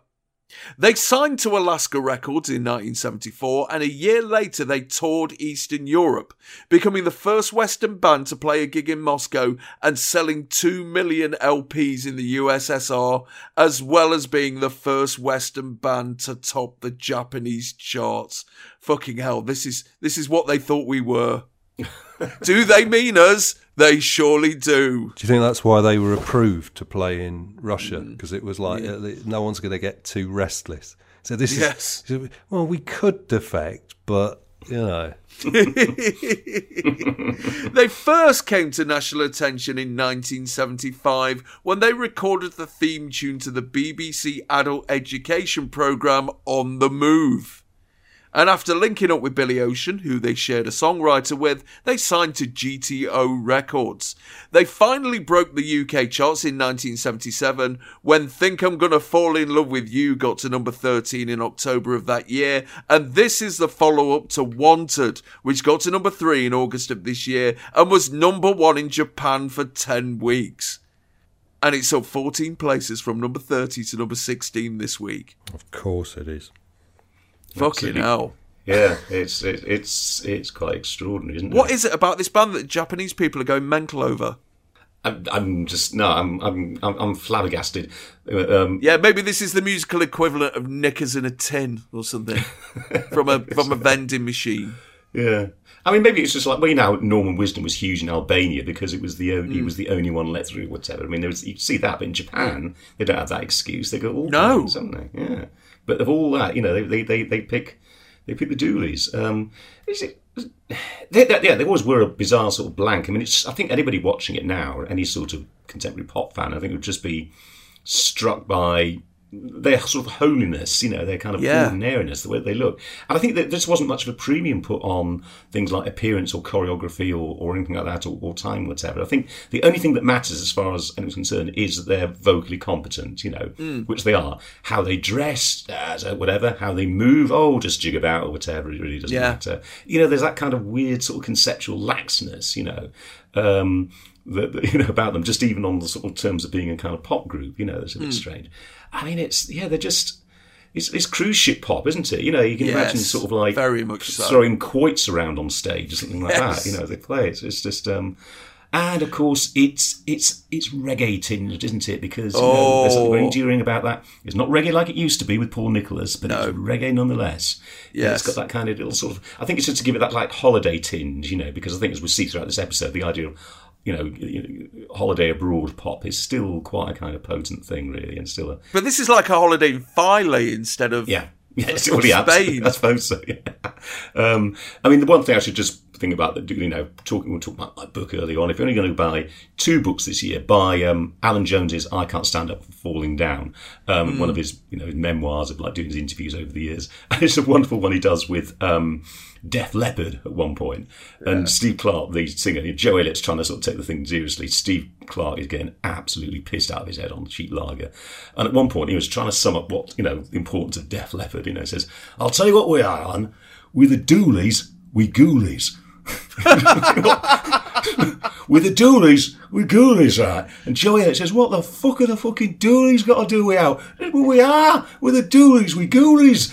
Wow. But means every time I see the Doolies, I always think we ghoulies. That's it. But there you go. I like to see it as reggae as it should never be, ever.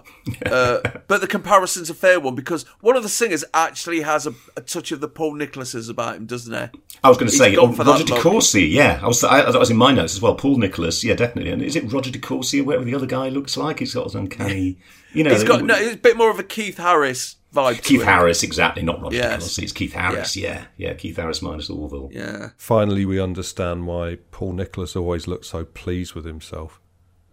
These things are relative.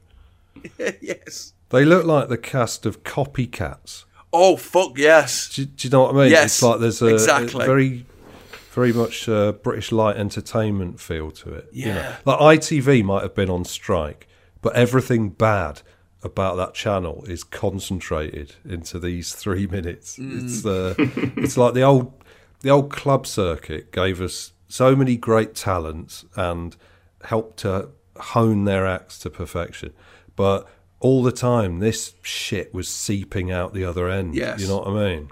Yes.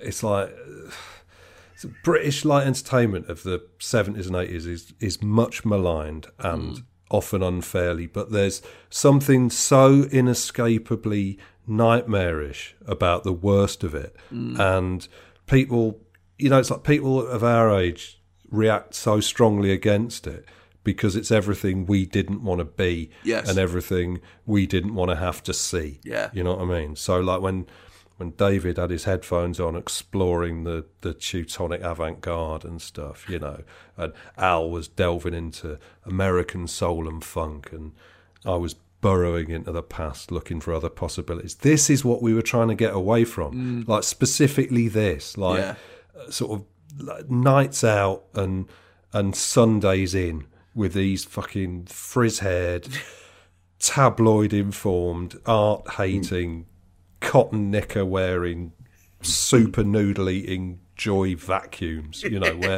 where everything is a bit of a giggle, but nothing is actually funny, ever.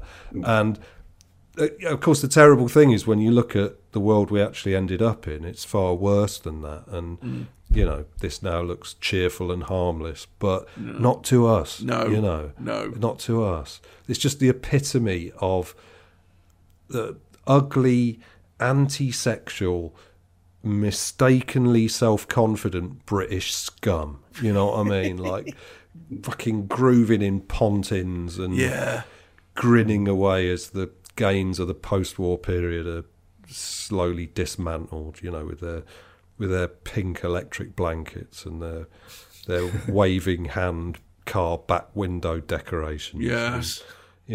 And it's nice that they're happy. Yeah. You've got to say, but as people from the far future, we know where this is going. And it's not good. No.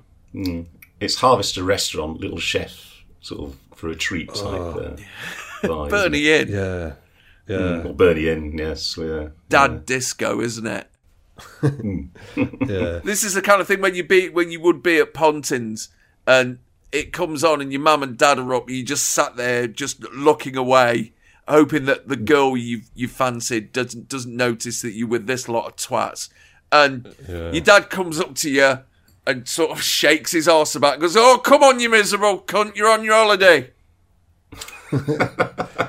There's an amazing advert on YouTube which you'll have to put on the playlist. Which Oh. I can't remember if it's for. I think I know I what can't it remember is. if it's for Pontins or whatever the one below that was. Oh, yeah. You know, there was one below that, like fucking whatever Maplins or something. You know, the lower one in Camber Sands. Yes. And it's got Laurie McMenemy Yes. doing the voiceover, and it's like a little glimpse into the world that everyone who lived through the 70s and 80s didn't want to be in.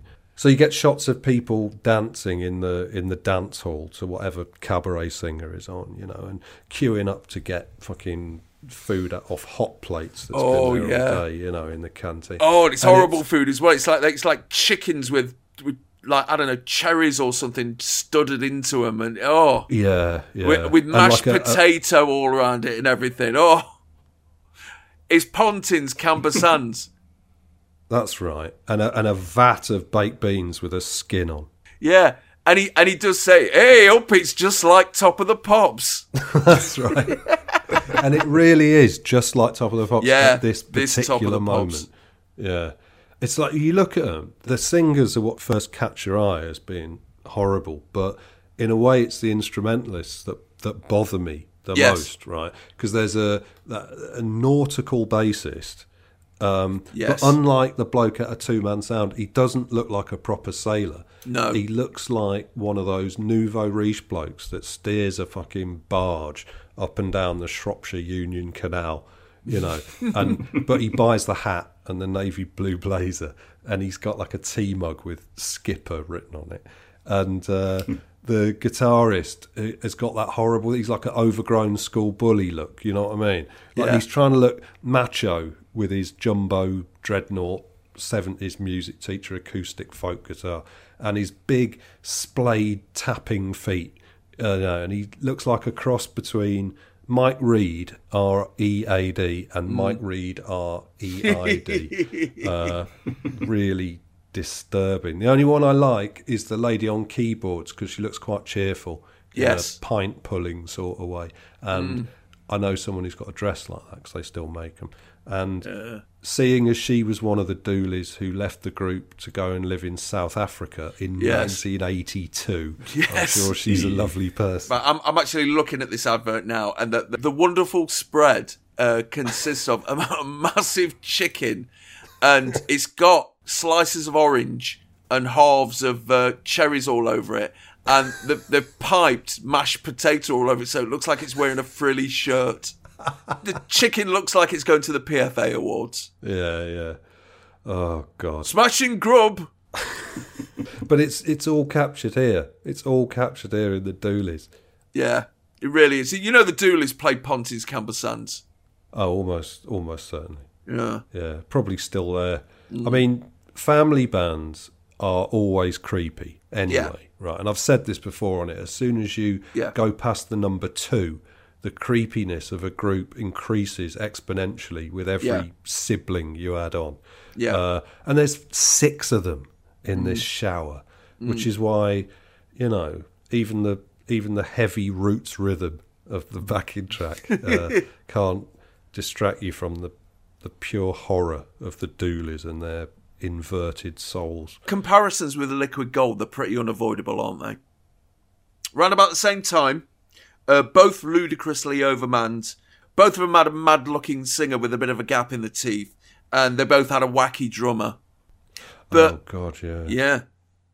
But Liquid Gold, you have to say, were a bit funkier, if you could ever use that word for Liquid Gold. They were a bit funkier. Liquid Gold, I remember being one of those I Heart the 70s programmes claiming that they were electronic music pioneers. Are they mentioned in your book, David? They're not. Oh, I'm afraid, fucking hell. Outrage upon because outrage. they felt that they were one of the very first people to kind of use that kind of, sort of synth-generated thing. And, they really paved the way, for your New Orders and people like that. And in fairness, Belle and Sebastian are a bit funkier than the Dooleys. So the following week, the Chosen Few leapt 6 places to number 10 and would spend 2 weeks at number 7. However, the follow-up, Love Patrol, would only get to number 29 for 2 weeks in March of 1980, and they never troubled the top 40 again. By the early 80s, 3 of the band had emigrated to South Africa, and the ones left behind split up into the Dooleys and the New Dooleys, and both groups had disbanded by 1992. Fucking hell, man, the isms and schisms of the Dooleys. Yeah. And unfortunately for gag writers of the Two Ronnies and the Comedians, the Dooleys never recorded a song called I've Got You.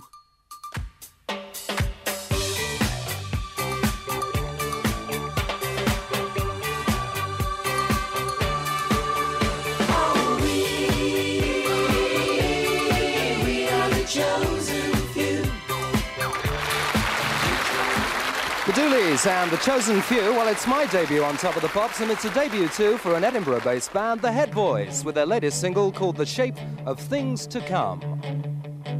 Caesar's praying for rain. Lightning flashes around. The prophet is screaming. His head hits the ground. You should hear the warning.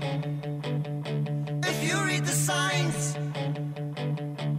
play with your own life, but don't play with mine. Peebles, awkwardly rocking on his heels and getting shadows on his face.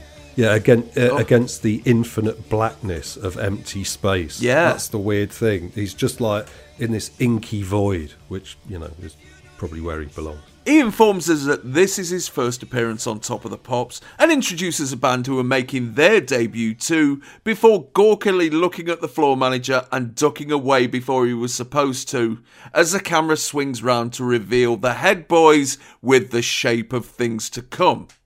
Formed as Badger in Edinburgh in 1977, who released 2 singles that year which failed to chart, the Head Boys were almost immediately picked up by Colin Bell, who was the manager of the Tom Robinson Band at the time, and they were signed to RSO, the biggest record label in the world, by 1978, and reluctantly moulded into a new wave band. This is their debut single as the Head Boys, and it's been produced by Peter Kerr, fresh off a stint knocking together Airport and Forget About You for the Motors. It's up this week from number 56 to number 52. Now, lots to talk about here. Peebles, first and foremost. It is his first appearance on Top of the Pops. He is already awkward as fuck. Why aren't these people being coached before they let them on Top of the Pops? It's weird. I think, as I say, there doesn't seem to be a great deal of care necessarily in production. I just think it doesn't really matter. It's pop, it's Thursday night, shut up, just get on with it. There's just this bizarre, everything tends to be kind of overproduced and overthought through in terms of every sort of aspect of things, in terms of pop these days, it's a little veil, but, it's kind of, why make the effort? Why bother? It doesn't matter, it's just pop. Well, the one nice thing you can say about Andy Peebles is that you don't get that impression that he's thinking, at last, I'm in front of the camera. Yeah. I've come out from behind the mic. Yeah. And I've got my mug on the TV, which you do with a lot of them. And yes. it's always a really dislikable trait. The point is he should have stayed behind the microphone, obviously. At least he has the decency to look embarrassed. But at the same time, the horrible thing is you watch this and you think, that's why Simon Bates got so much work. Yes. That's why DLT was on almost every week. Yeah. Because it was second nature to them. Yeah. But the band and the song, to my mind, this is old wave, isn't it? They're a band that look like they're on the wrong side of 25 and they actually really want to be Blue Oyster Cult or something like that. But, they've signed to a big label and they've gone, look, here's your wazzy little jackets and here's your skinny ties, get on with it. Yeah. Well, it sort of devolves as it goes on, right? It's like really it's power pop, right? And as so often, it's neither especially powerful nor really pop, Yeah. Like that's just bands who don't have the chops to rock out, but reach for the grossest and most basic stadium cliches and put them into what's really a sort of tuppenny halfpenny bubblegum tune, and then try and shake a bit of fizz into it by leaping around and twitching to sort of suggest energy and manly commitment to something unspecified and unseen. But yeah, with this lot, it's sort of the the mask slips as it goes on, and towards the end, it's basically like an FM rock tune. Yes. And that's the best bit as well, where there's this like sort of bed of jangling electric piano, you know. So you got like the keyboardist is doing this sort of, it's like out of All Tomorrow's Parties or something, you know, that sort of bed of like ding ding ding ding ding on the and he's the best one, and yet he's pushed out to the side, visually and musically. But yeah, and what that proves is if you're making fundamentally tasteless music like this, then you have to go big. You have to just do it and own it. And, you know, if you're doing pomp and stomp with a sort of spindly, cheapo backing like this, you know, it's worse than useless. It's interesting that you met, I think Callum Malcolm, I think is the name of the guy on the keyboards. And he is the one that actually went on to have some sort of a career in music, you know, production, things like that. I think he worked with people like Blue Nile or whatever. But it's funny, even he's sort of sitting there, he's looking around, he's surveying the rest of them, he's almost slightly detached to think, I'm going to bail the fuck out of this outfit the moment I can. You know, he's almost got his eye on the sort of moonshine, he's always like looking further, you know, this will do for now. With his two keyboards. Yeah, absolutely, yeah. Which is not very punk at all, not or post-punk or any punk. Yeah. I mean, I think this is, you know, it's Robert Stigwood and people like that. You know, they're an unwise investment basically, and based on this assumption that, you know, like basically punk was just this kind of explosion, and what was going to result in that was this kind of jerky, sort of codified skinny tie, the new wave, and then this would be sort of like a prime, almost like sort of, you know, manufactured example of that. And, you know, it was a bad bet because very, very shortly indeed, stuff like this, there's a lot of at the time, people in coloured rimmed glasses and spiky hair and skinny ties and Rodney Trotter likes. They're all going to be swept away and dissolved in a sea of like ska and synth pop and white funk or whatever that is just sort of like just beginning to sort of rumble. And, you know, they you know, and they don't realise that. And obviously, I mean, it's weird. I mean, it got to about number 45. I think they're not one hit wonders, they're one miss wonders, aren't they? Yeah. Yeah, because I was shocked that this song didn't get into the charts because they made a lot of TV appearances round about this time. I remember seeing them on Crackerjack, that cauldron of pop, fire and fury. Well, it's the Grease Millions. Exactly, yeah. It's like being put to bad use. A lot was riding on them, and they would have ridden the fuck out of them. But, you know, what an ironic title, The Shape of Things to Come. Yes. Yeah, well, this is also an example of something you do see a bit around this time, which is this sense of punk having closed doors as well as opened them. Yeah. You know, and it's like, now looking back, there's obviously very much a net benefit there, but the effect of punk does mean that records which might once have been enjoyably grotesque sort of get shaved down to this. You know? And it sounds like an ant puffing its chest out, you know what I mean? It's like it's just no use to anybody. Yeah. And also what these remind me of, when I was a kid, like around this time, sort of 70s, this was like the default setting of a band. Yes. Know? Like, so if you were doing an advert for a shit ice lolly or something, or, you know, Milk has got a lot of bottle or something. Yes. In the 60s, you'd have groovy guys in beads and red polo necks. And in the 70s, they'd have had sequins and platforms. Then by the 80s, it's this, like sort of skinny zilches with skinny ties and seafront souvenir shop glasses and, you know, a little bit older than they let on. Like gurning and leaping around, you know, all sort of pumped up and serious, but about nothing. What this is the type of music that Brian Tilsley listens to in 1979 before Ivy tells him to turn that racket down. Yeah. And he starts going to discos. Yeah. I mean, you're right. I mean, they are wearing the skinny ties, but they've tucked them into the top of the shirts like Sergeant Bilko. Yeah. Probably because the ties get in the way of all the fretwork. But also because they don't look like a young rock band, you know what I mean? No. And it's like, okay, if you just don't have the right face or the right kind of air about you, then that's fine. But if that's the case, don't then try to look and act as much like rock musicians as you possibly can with your dark glasses and your heroic poses, you know, because you'll only make everyone feel awkward. It's like watching Desperate Imposters, you know, which is what you are watching really, but it just makes it so obvious and inescapable. And they're like they're like brown sauce without the sharp satirical wit. You know what I mean? Yes. It's like, or it's like a Bruce Foxton solo record or something like Yes. that. You know? Like if he had some stupid half-assed idea about breaking America, like despite the fact this lot couldn't break Sealand, you know. Thing that seals the deal for me is during the instrumental break where the lead singer's doing some very unconvincing hopping from foot to foot and shaking his fist. He's trying to say, "Oh, punk rock, power pop." It looks like the farmer who's really angry at Joan Petunia for leaving the gate open. The Dick Van Dyke act of Yorkshire accents, that one. Hey, got Petunia. There's two things I did like about this clip, right? One is the bearded roadie, or whatever he is, who's standing behind the keyboard player with his big arms folded. It's like it's like everyone was too scared to ask him to get out of shot. You know, he's like, no, just standing here.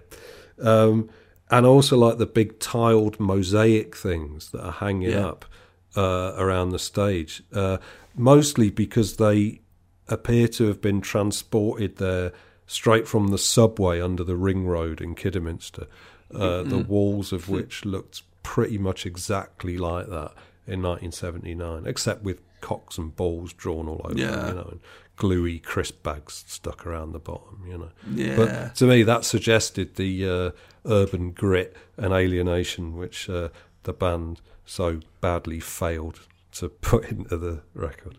So the following week, The Shape of Things to Come jumped 7 places to number 45, its highest position. The follow-up, Stepping Stones, got absolutely nowhere near the charts, and after they knocked back a tour of the USA in order to doss about in the countryside and work up a new LP which was rejected by RSO, they split up in 1980. However, keyboard player Callum Malcolm went on to create the Castle Sound Studios in Edinburgh and produced practically every band in the young Sound of Scotland scene of the early 80s, as well as Prefab Sprout, Mark Knopfler, Simple Minds and Wet Wet Wet.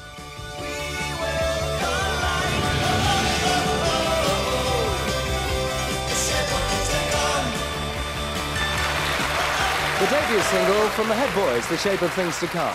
At number 4 on the chart this week, Michael Jackson and Don't Stop Till You Get Enough. And here to dance to it, Legs & Co.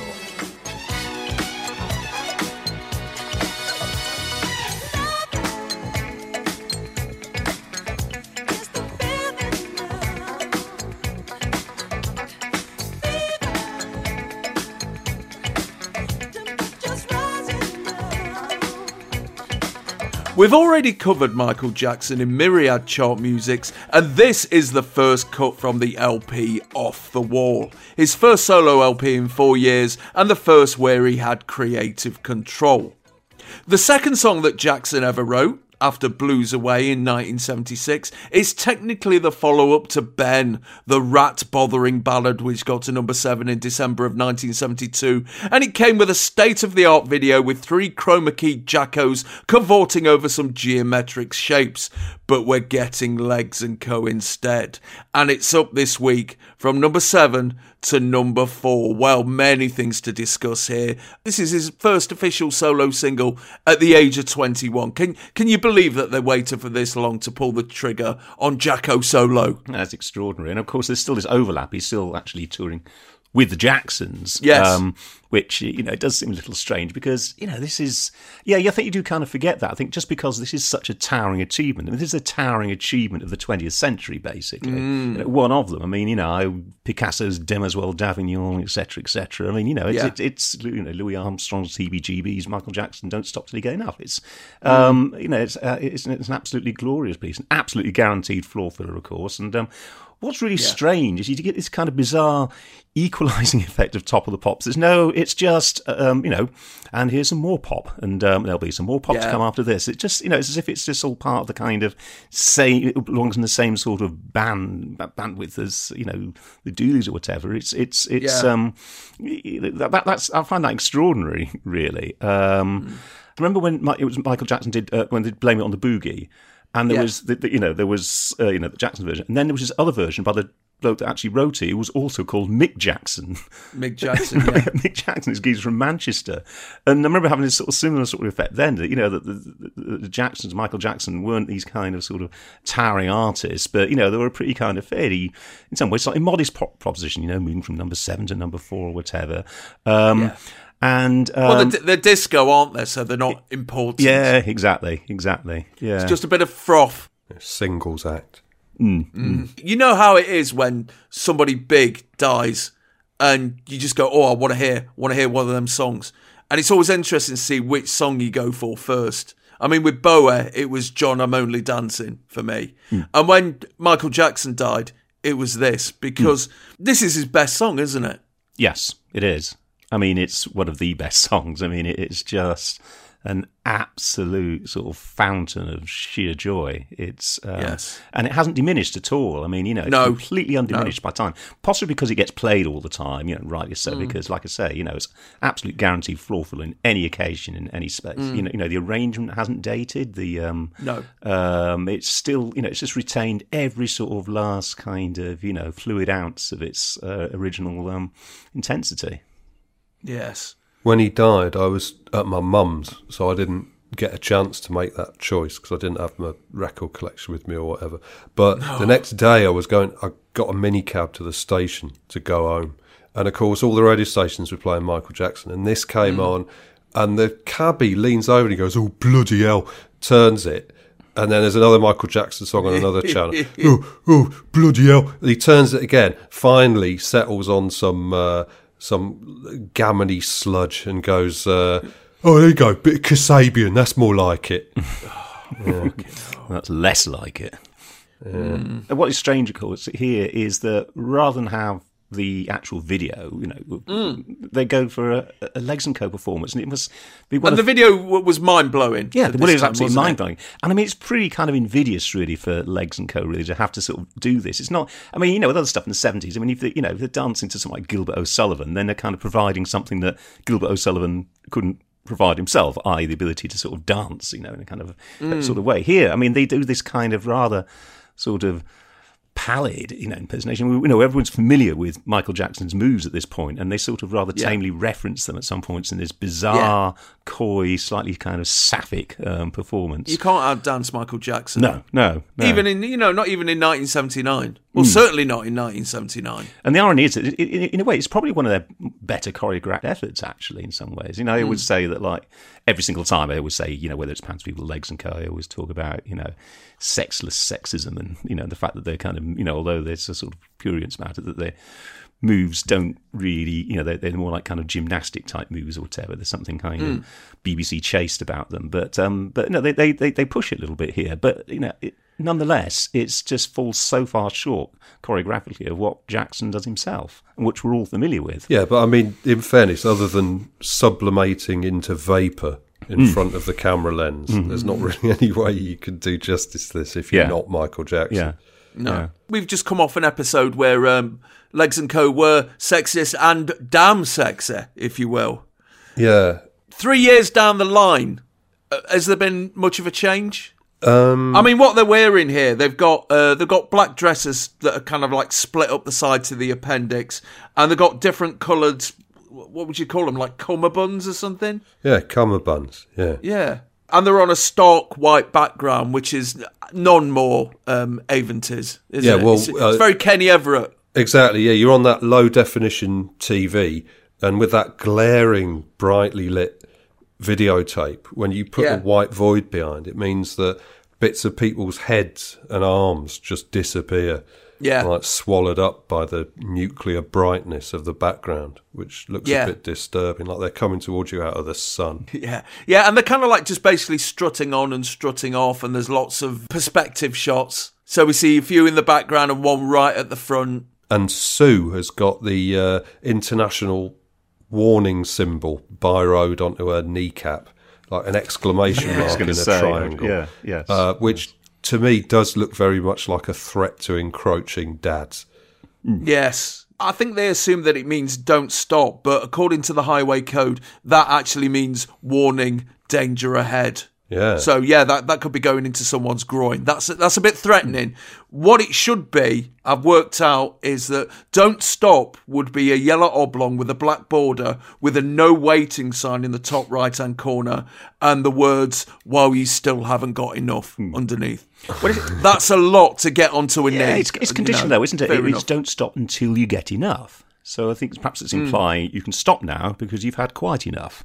You've had 2 minutes of legs and co, and that's quite enough for you, Dad. But they're happy because for once they're not dressed up as hammerhead sharks or Yes. or big game hunters or so they're digging it. And I always want to put a bit of a limit on this thing of saying, oh, it's sexist. I mean, the way they're presented is often sexist, but they are dancers, and this is what they do. It's their self-expression, and they like to put on a display. That's kind of what dancing is. So, I cut them a bit of slack and grant them a bit more agency usually. To quote James Brown, they're using what they've got to get what they want. And what they've got is years of dance experience, and what they want is, their wages. Yeah. Their wages and, the odd supermarket opening. Yeah. But I mean, it's far easier to take that view when they're wearing slinky black dresses than when they've got coconuts on their tits, and grass skirts and all that sort of stuff. But the song, it is really weird to say, but this is his debut solo single, and it's his best. I don't know. Why? What are you saying? I don't know. Is it better than Billie Jean? Yeah. Do you think? Billie Jean's fucking amazing, but this is better.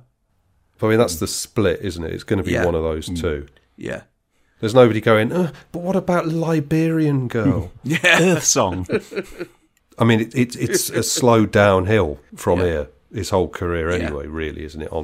The trend is downwards. There's Off the Wall, then Thriller, then Bad, then Dangerous, then History, and then it's into the Canal, I mean, it's... The interesting thing about this, and one reason why I sympathise with Legs and Co here, it's like a lot of great dance records, that it's very easy to move to this, but it's quite hard to dance well to it because there's a lot going. I mean, listen, as if I know anything about dancing, but I do know that because there's a lot going on in this record. It's not a stomp and it's not a shuffle. It's quite intricate, And also it's unusual. Yeah. Laurie McMenemy would come off the dance floor when this came on. But at this point, a lot of dance records are either sort of gritty and soulful and organic and dirty, or they're very precise and mechanical and smooth. And this is sort of both and neither. There's like a looseness to it, like in the break, especially with the vocal ad-libs and all this stuff. But at the same time, it really gets its propulsion from the busyness of the backing track, which... is like 100 tiny musicians all working simultaneously in separate lit up boxes, like a giant clockwork groove machine. And there's no sense of sweat to it or toil. But equally, it's not really space age or robotic. It just sounds human. No. It's ironically enough, considering it's a Michael Jackson record, it sounds extremely human and but not live. It's so unmistakably a great studio creation. It's like a Black Pet Sounds, like a million moving parts all contained and synchronised. You're right about it being hard to dance to, because I tried to work out a dance routine in front of the mirror to it with a view to impressing girls at the Top Valley Youth Club. And, my sister kind of like coached me a little bit. And it essentially involved me putting on a fawn corduroy jacket with big lapels and having a bit of open shirt. I wasn't a mod just yet. And kind of like moving my fists from left to right while kind of like waggling my arse, which essentially made me look like a fat auntie trying to get out of a little armchair. And at certain points I would pick up Rex, who was still a puppy then, because, everything I did then involved the dog. Dog had to be everywhere with me. Didn't really work out for me, but, I had a go, and that's all that matters at the end of the day. No, it isn't. As probably as Laurie McMenemy would have said. See, what I always associate this record with, in about the year 2000, there was a big postal strike in London. And I didn't get my gyro. These were the days where you'd get your gyro in the post and have to go and cash it. So, as ever, when there's the good old days. Yeah, so as ever, when there's a strike that you absolutely support, but which suddenly affects your own life in a really negative way, your solidarity starts to wobble just slightly. So I'm sat there going, no, but it's right. Nothing to eat, in the dark, listening to Off the Wall. And it seemed to me that on the chorus of this song, Michael Jackson was singing, "Keep on with the postal strike. Don't stop till you get enough."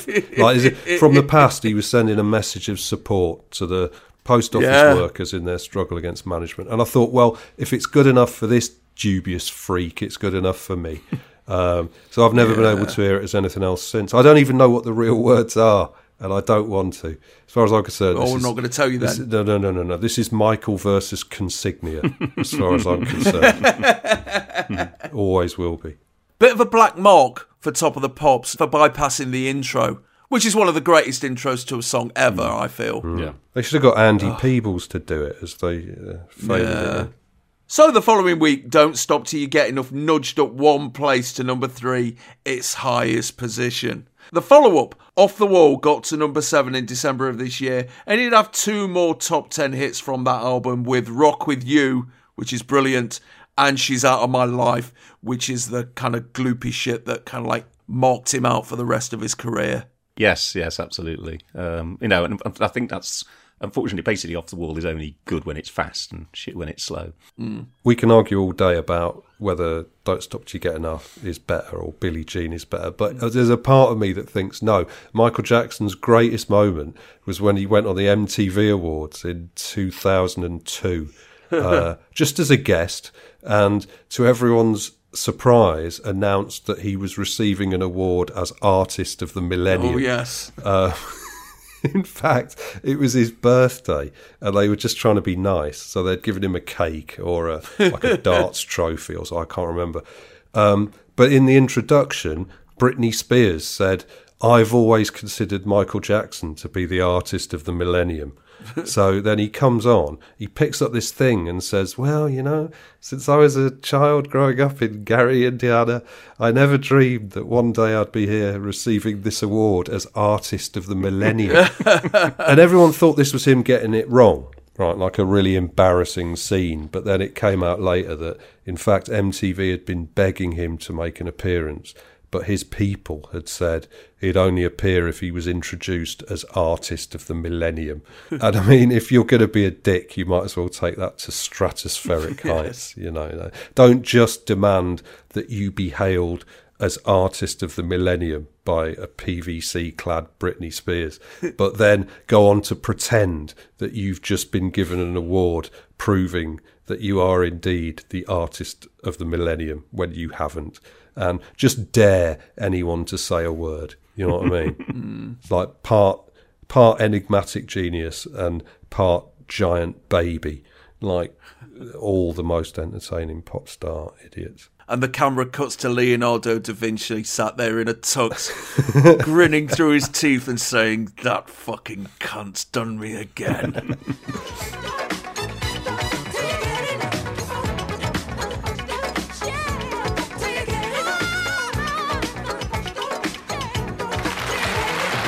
Michael Jackson, and the song was on top of the American charts this week called Don't Stop Till You Get Enough. If you like great disco music, then here's a track for you from the latest album by Chic. The album's called Risque. This is My Forbidden Lover.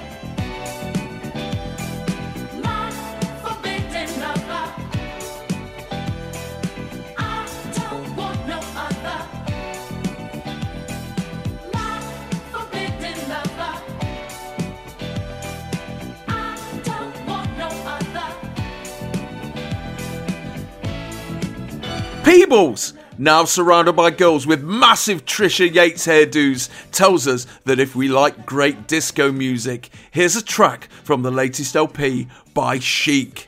It's My Forbidden Lover. Formed in New York in 1976 by Nile Rodgers and Bernard Edwards, who were in a rock band in the early 70s called The Boys, and then backup band members of New York City, who had a number 20 hit in August of 1973 with I'm Doing Fine Now, Chic immediately set about the UK charts when their debut single Dance, Dance, Dance, Yowza, Yowza, Yowza got to number 6. They went on a run of 4 more top 10 singles on the bounce from 1978 to mid-1979, and this single, the second cut from the LP Risque, is the follow-up to Good Times, which got to number 5 in July of this year, and it's just entered the charts at number 51. Yeah, just going back a little bit, the Chic Nottingham connection. Apparently the story goes that Nile Rodgers and Bernard Edwards were part of New York City, and they played their final gig at Heart of the Midlands, which is now known as Rock City. So anyway, they're in the Bentink Hotel, which is just across the road from the train station, on their last night of the tour, and they had a chit-chat and said, when we get back to New York, we're going to form a band. Went out on the piss. When they got back, Nile Rodgers had everything nicked, including his passport. So Bernard Edwards went back to America. Nile Rodgers went down to London and tried to join a rock band, but the London rock fraternity were not having it because of his skin tone, apparently. Yeah, that Jimi Hendrix, what did he ever do? That's me claiming Chic for Nottingham, and by fuck I'm sticking to it. But this band, how I love them. Yeah, this episode has risen to quite a high peak around this point from which its descent will be rapid and undignified. I mean, this is it. I mean, this in a sense is bog standard Chic, and it's absolutely. I mean, they're shitting gold at this point, and I mean, it's they are. They just switch their arms like a donkey switches its tail, and it's just absolute genius beyond the reach of anybody else. I mean, I suppose what's more generally interesting is disco tends to involve a kind of strong kind of strings component. Yes. And it's on the eve of synthesizer about to kind of go and put all these people on the bread line or whatever, and so, but there is this kind of sort of loveliness about, it kind of like preserves tracks like this in a way, that's, that particular kind of period thing. I mean, what's sad though about Chic is the fact that they were kind of slightly intimidated. There was that horrible movement, the disco sucks movement, wasn't there? So it was 2 or 3 years down the line. Yeah, exactly. They'd all be like, Trump supporters to, a man and a woman or whatever. No doubt later on. Just man. Yeah, David, yeah. Just man. Yeah, absolutely, yeah. Sort of, manifestly racist, nonsense, whatever, and burning disco records and stuff like that. And what's sad in a way is that Chic was sufficiently intimidated by that. They felt this was a kind of big shift in the marketplace. They effectively retired almost, and they took a kind of a, they took, obviously it was great for Nile Rodgers or whatever, in terms of the kind of production work or whatever. But it's sad that there's something as obnoxious as that should have brought a halt to Chic, really. I mean, it's so sad, Trump supplants Obama. It's almost like it's only in an official sense, because really they just carried on, but with rotating singers such as Diana Ross and Sister Sledge. Yeah. So it was Debbie all right. Harry. I just remember seeing an interview with Nile Rodgers where he just talked about how affected he'd been that and effectively intimidated. And I thought, you bastards. Yeah, it is weird because over in this country we didn't give a fuck. Apparently, evidently we didn't give a fuck. All this stuff's still charting. All the criticisms you could make of disco, that it wasn't really real music by real musicians and everything, you can just point at shit and go, "What the fuck are you talking about, you stupid cunt?" Change your fucking Kiss t-shirt and wash it because you stink. Speaking of that, there's a curious similarity between the presentation of Chic here and that of the Dooleys earlier. Yes. The way they're set up and the way they're filmed. And you see that and you hear it and you think, isn't it weird that white supremacists have ever existed? Yes. I mean, to be completely fair to racists and fascists, this is maybe not a fair comparison. But yeah, it's amazing how cool Chic appear here without even having to bust out one of their better songs. I mean, it's 1979, which was not a sartorial high point for any group of people on Earth. No. And they still managed to convey this amazing, not just this amazing sense of style, but deep style. Right, like this is an aspect of Chic that gets overlooked a lot. I think probably because they weren't an art band or whatever. But that sort of Roxy Music like image control and unified look, and the way that worked alongside the sound to create this world of suggestion and this identity of semi-ironic elegance. It works so beautifully. And this isn't mine, or I suspect anyone's favourite Chic track. And it's... No. But it's still fucking mint. Yeah, it's true to an extent that with Chic, the great tracks really stand out and the rest is a huge expanse of sameness. But it's a huge expanse of sameness in the same way as the sea or the sky. And you could just get lost in it for hours and not feel like you'd wasted any time. Definitely. I mean, I counted 12 people on stage, so, that's even more than the Doolies, and proof that by late 1979, the National Union of Disco Performers is very strong. Some severe overmanning going on there, but, everybody's there for a reason. Yeah. The only one that worries me a little bit is the keyboardist. There's two people, but one of the keyboardists, and he seems to have to he seems very happy about it. It's almost like he's asked for that, but he's like an adult being forced to play Schroeder's piano in like the Charlie Brown cartoons or whatever. It's just like he seems to be really having to kind of stoop. It's just set very low as the keyboard, and I mean this is 40 years ago now. I'll bet that geezer is a martyr to his back problems now. It's like it's like Len Tucky, isn't it? In Susie Quattro's band. What can you do when you've got a keyboard? We've seen examples of people with keyboards and, trying to break out of the just standing there and plinking and plonking. Like, there's not a lot you can do, but he's just like, look, you're in Chic, just stand there and look cool as fuck. That's all you need to do. What does kind of slightly gall me as well is the audience. They do look a bit sullen, don't they? As if they've been made to endure Lena Martell or something like that, the way they're kind of sort of swaying slightly resentfully and sort of practically looking at their watches. It's, you're in front of Chic. You're feet away from Chic. There's two girls who are kind of like doing that thing where you look at the camera and try and look at the monitor that's at a different angle at the same time and try and get your face on and try and see your own face and failing dismally. Like you did at the supermarket. It's like, look, Chic's on. Stop that. See, the amazing thing with Chic, being a guitar player, I'm always listening to Nile Rodgers. But, of course, the strange thing about the guitar on Chic records is that it's almost invisible.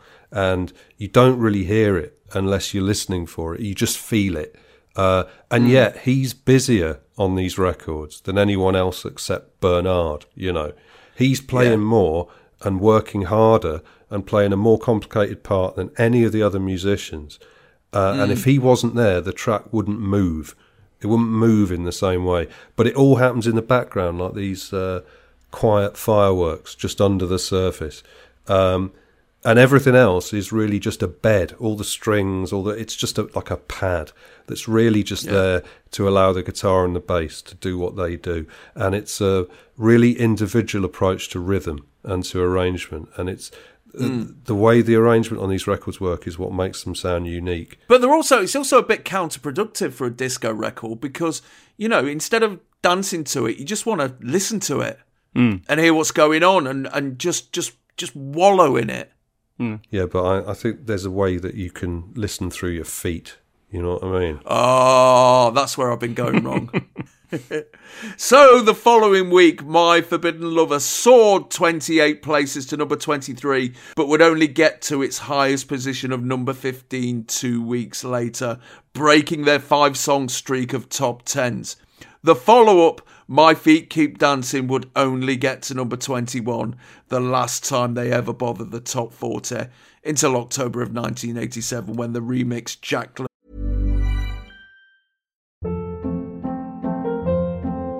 Hold up. What was that? Boring. No flavor. That was as bad as those leftovers you ate all week. Keke Palmer here, and it's time to say hello to something fresh and guilt-free. Hello Fresh. Jazz up dinner with pecan-crusted chicken or garlic butter shrimp scampi. Now that's music to my mouth. Hello Fresh. Let's get this dinner party started. Discover all the delicious possibilities at HelloFresh.com. I'm Sandra, and I'm just the professional your small business was looking for. But you didn't hire me because you didn't use LinkedIn Jobs. LinkedIn has professionals you can't find anywhere else, including those who aren't actively looking for a new job, but might be open to the perfect role, like me. In a given month, over 70% of LinkedIn users don't visit other leading job sites. So if you're not looking on LinkedIn, you'll miss out on great candidates like Sandra. Start hiring professionals like a professional. Post your free job on linkedin.com/achieve today. Freak got to 19, if you want to count that, which I certainly don't.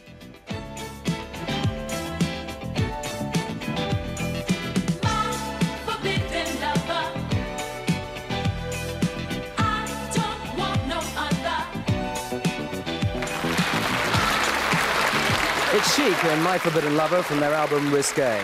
And now a record which, believe it or not, has been around for 6 months and it's only just become a hit for Dr. Hook. It's called When You're in Love with a Beautiful Woman.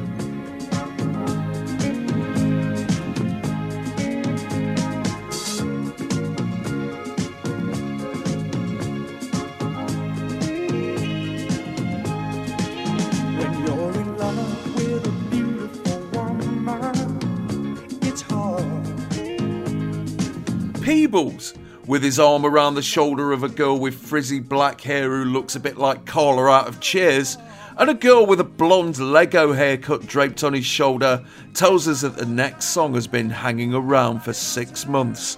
When You're in Love with a Beautiful Woman by Dr. Hook. You see, the nice thing about Peebles is it's not often you get to see a Top of the Pops presenter with his arm around a young girl and he looks more uncomfortable than she does. No.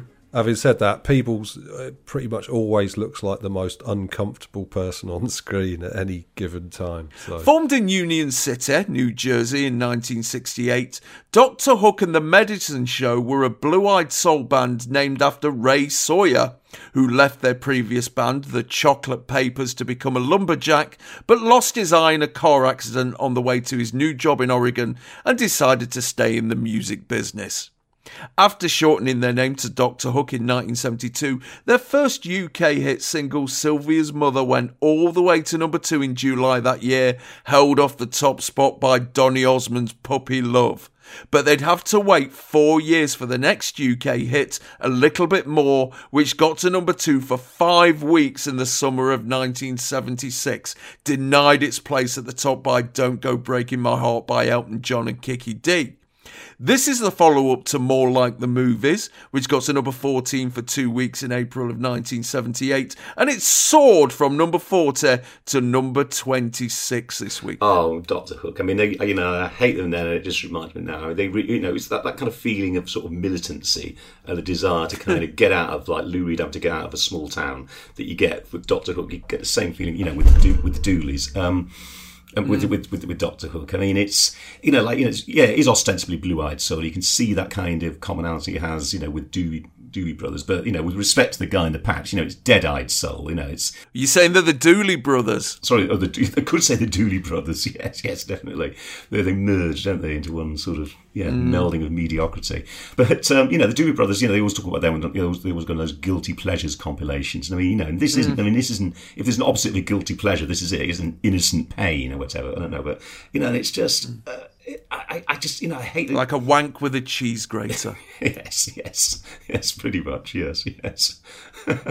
And, and I just remember at the time, just sort of developing this kind of burgeoning consciousness and directly linking kind of people's mass appreciation for stuff like this, with the fact that we're probably all going to die soon in a nuclear war, we're never going to see the year 1983, this jelly bland, soft shite pop, that's the reason we had Thatcher, because our brains had been addled, by, this sort of, utter kind of, anti-thinking shot. That was my 17-year-old, 16-year-old talk. That's the way I used to sort of talk about things. But I can't, and it's not like occasionally were things that I sort of disliked at the time that with age and maturity I've come to appreciate. But this is like it's not so much a fine wine. It's just like a crap vinegar. That's got worse with age. I think they're all right. I mean, of the two most famous records by white artists to pattern themselves after Rock Your Baby by George McRae, this is the more faithful and in its way the funkier, but Dancing Queen is by some distance the best. Yes. Having said that, I do think there's a place for Dr. Hook, and I don't mean like an oubliette, knee-deep in raw sewage. They probably feel quite at home there, hide the smell of their jeans. But they did some great stuff, like Sylvia's Mother, which is a fantastic record in the hot chocolate, tragic short story vein. And they are sort of remarkable for being this earthy, sort of all-American country rock band who were completely open to influences, not just from soul, but also from disco.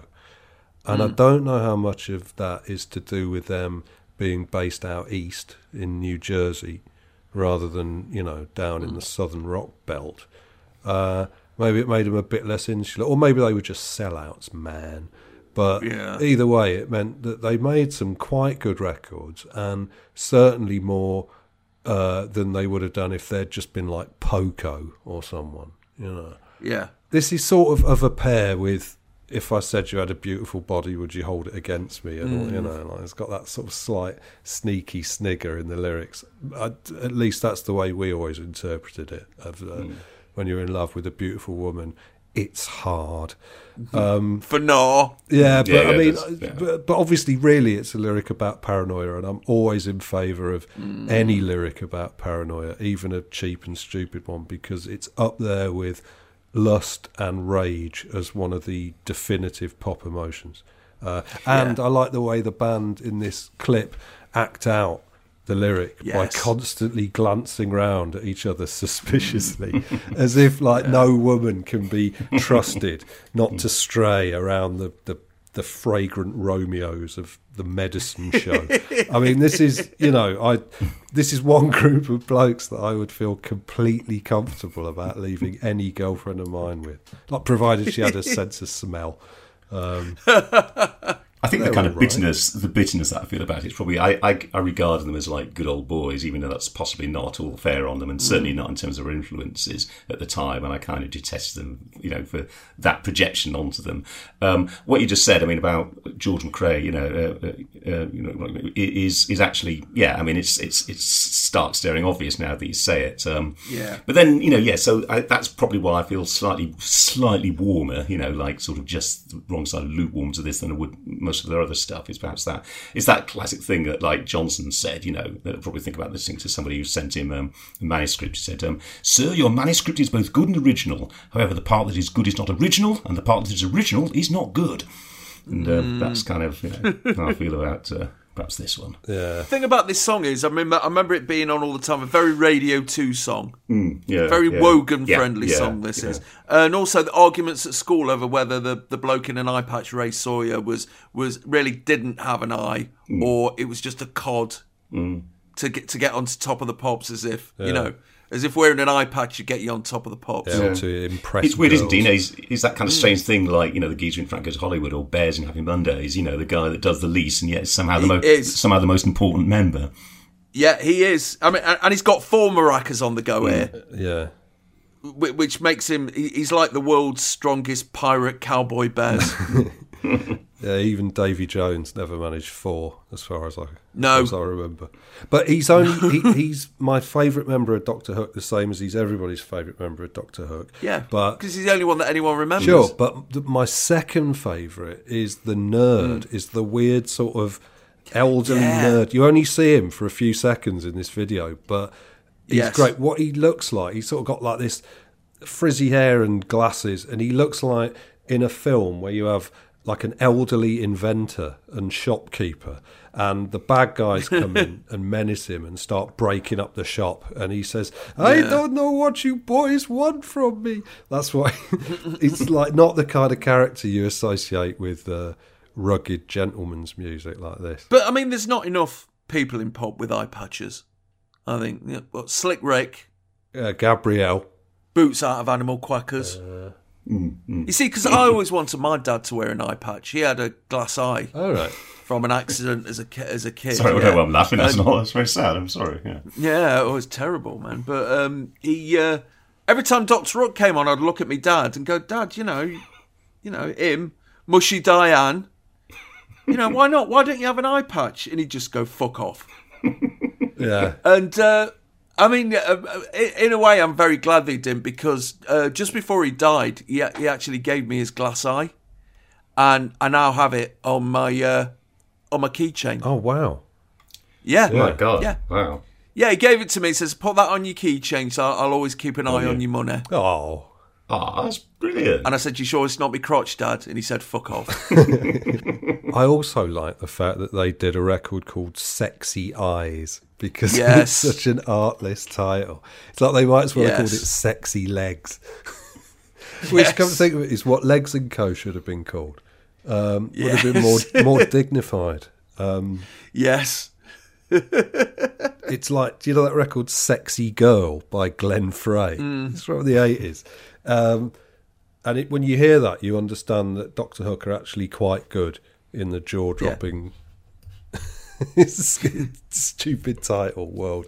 And they don't sound like a freezing cold bathroom like that record does. If you ever heard Sexy Girl by Glenn Frey, it's like the peak of old man 80s stupidity. Yeah, and just the warmth and humanity of Dr. Hook worrying about their faithless, beautiful girlfriend in this song. No, I say good for them.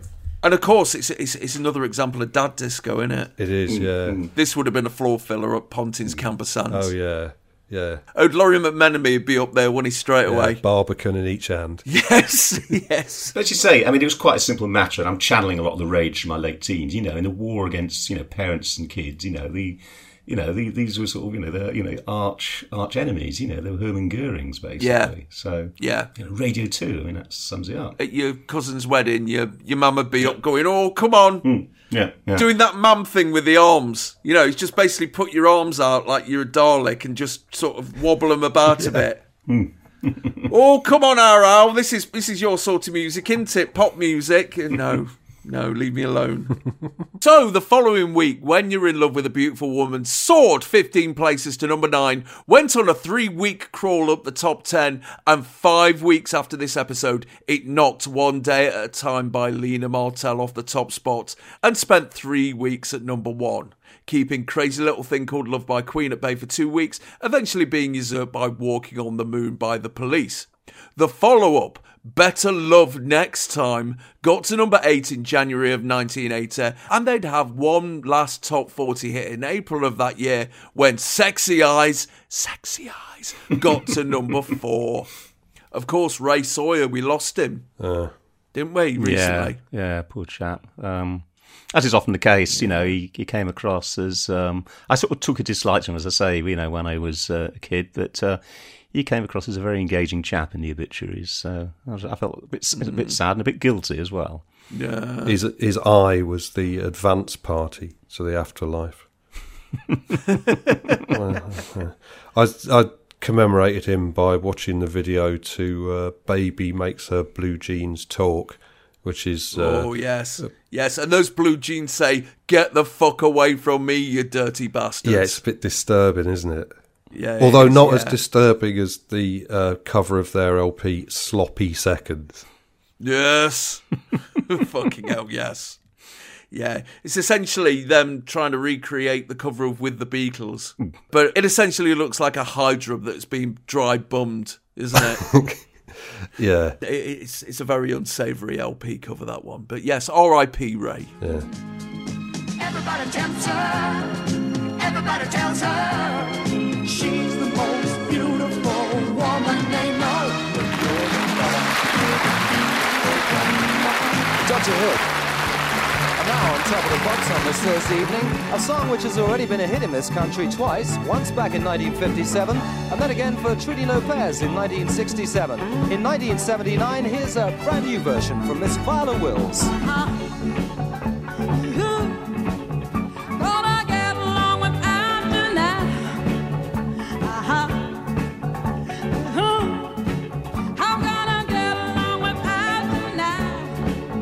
After a bit of video trickery, which would have been dead impressive in 1979, we go straight to Gonna Get Along Without You Now by Viola Wills. Born in Watts in 1939, Viola Mae Wilkerson was married with 6 kids when she was discovered by Barry White in 1965 and signed to Bronco Records, his personal label. By the mid-70s, she relocated to London as one of Joe Cocker's backing singers and released her debut LP, Soft Centres. Oh, nice. This single, a cover of the 1951 country song originally recorded by Roy Hogshead and turned into a number 22 hit in the UK by the teenage girl duo Patience and Prudence in 1956, is the follow-up to Let's Love Now, which failed to chart in 1977, and it's up this week from number 64 to number 47. Now, you may notice, Pop Craze youngsters, there's a lot of tunes that have been on top of the pops tonight, which are nowhere near the top 40 at the moment. What is that all about? No idea. No. It's weird, isn't it? Perhaps it was just a sort of change of policy to try and feature, you know, but a little bit more of the up and coming rather than the up there already. I don't know. Yeah. Either that or makes the money sign. Oh, well, yes. Well, my feeling is that the BBC have gone, oh, fucking hell, no ITV on, we've got the whole field to ourselves. Let's try and boost programmes like Top of the Pops by making it more of a variety thing. Because, you know, we're in 1979 now. We're all supposed to be, you know, new wave robots in the charts and everything. And this Top of the Pops seems to be fun for all the family, isn't it? Yeah, and I think that was still very much the feeling at the time. You know, there were people sitting watching the Top of the Pops who were born in like 1909. You know, and there would be an expectation that they'd be catered to. You know, in some you know.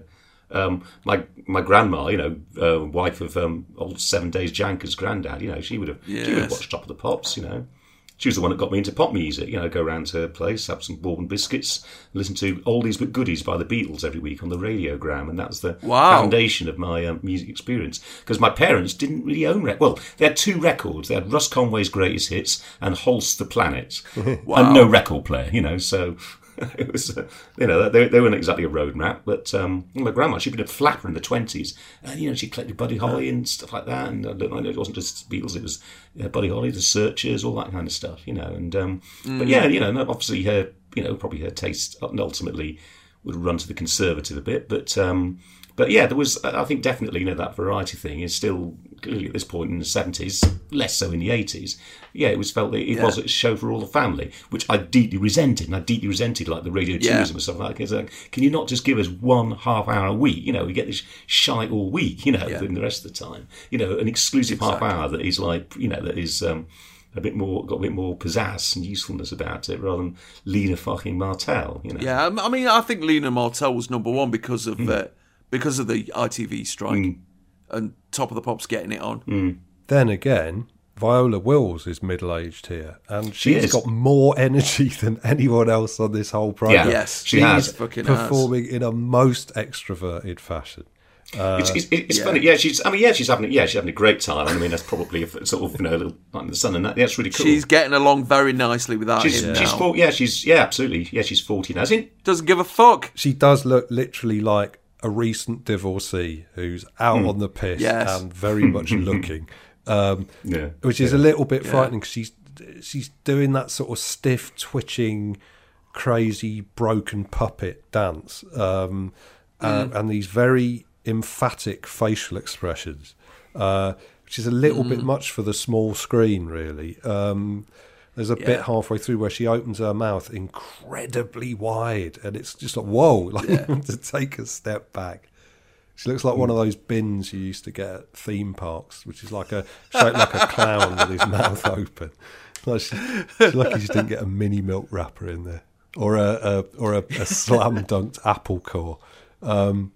But although it's a bit frightening, it's really endearing because, you know, I mean, this isn't the best record she was ever involved in, and it does feel as cheap as My Christmas. But it's just what it's trying to be, and it's over very fast. And I'd rather have this sort of, you know, been at the sherry trifle enthusiasm any day over some of the pouters and posers we get on here, you know, and God bless them too. But as we all get older, and you know, the brick wall at the end of the street rears up, thank heavens for old loonies like this grinning insanely in the face of the inevitable, you know. And Yes. just because if she swayed over to where I was sitting and beckoned me onto the floor, I might pretend I had a broken ankle, but that's my problem, you know. That's why I'm where I am in life, and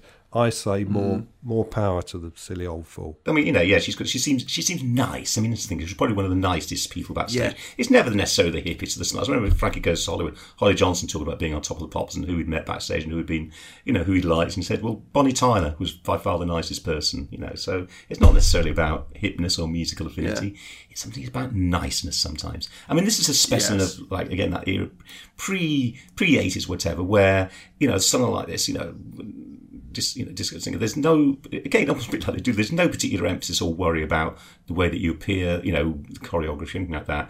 Singing is essentially the main thing, and then after that, just dress quite smartly and have a nice time, you know. And then, well, she's made a bit of an effort. Yeah, absolutely. It's an impressive outfit, isn't it? It's a silver top with like noddy holder style top hat buttons and lengths of silver chain for sleeves and really shimmery blue harem pants. But it's not kind of, it's not a good it's look. not post Grace Jones. It's not hip hop 80s. It's not like high conceptual over, you know, section or anything like that. You know, it's just been. She's dressed a bit like a fighting fantasy character, isn't she? I suppose so. Yeah. You could like that. Yeah. I mean, what's sad, of course, you know, she's dead, and you know, we're now living in this sad era, something like that times, living in an era where astronauts and disco stars are dying of old age. You know, we're into that era now. You know, one thing I do notice on this is actually someone in the audience is finally getting animated. There's a lad with a Benny perm and a black and white satin jacket with an eagle on the back, and he's getting on down. He's trucking. Although next to him there's two girls with flick back hair, and they've turned their backs on Viola to look at the monitor and try and find themselves. But there's also a bloke in a red V-neck jumper right in front of the stage. He's standing there totally motionless with his arms folded, just looking off in the other direction. It's really insulting. Rex, obviously. Yeah. But that's who I most identify with here, and I hate it. You know, I think my life would be a lot more fun if that was not the case. But alas, to drink my way out of that state means drinking my way into a state where there's nothing I could do about it anyway, because I'd no longer be able to control my movements. But you know, the world don't move to the beat of just one drum. What might be right for you may not be right for some. Actually, what I do like about this record is the weird playground lyrics to it. You know, when it says, "Gonna find somebody who's twice as cute because I didn't like you anyhow." It's like 12 years and 6 kids. Didn't like you anyhow.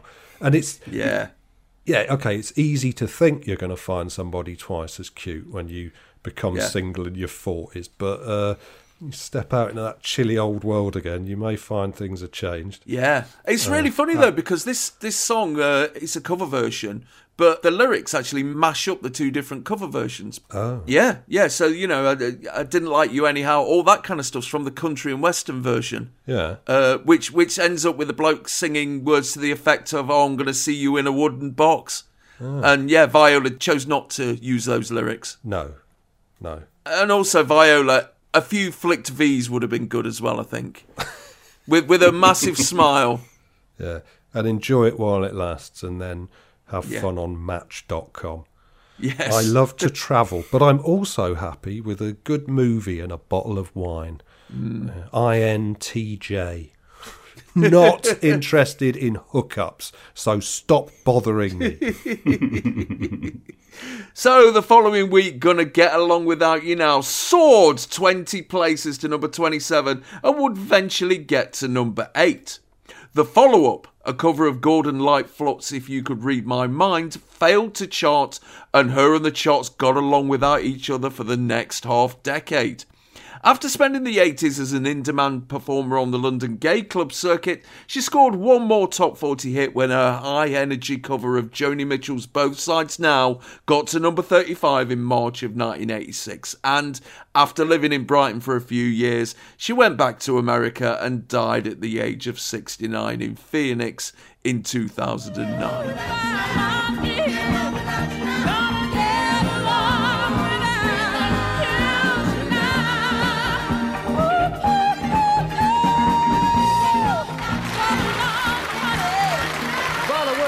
and Gonna Get Along Without You Now. And now for something completely different. It's the Charlie Daniels Band and a bit of country rock called The Devil Went Down to Georgia.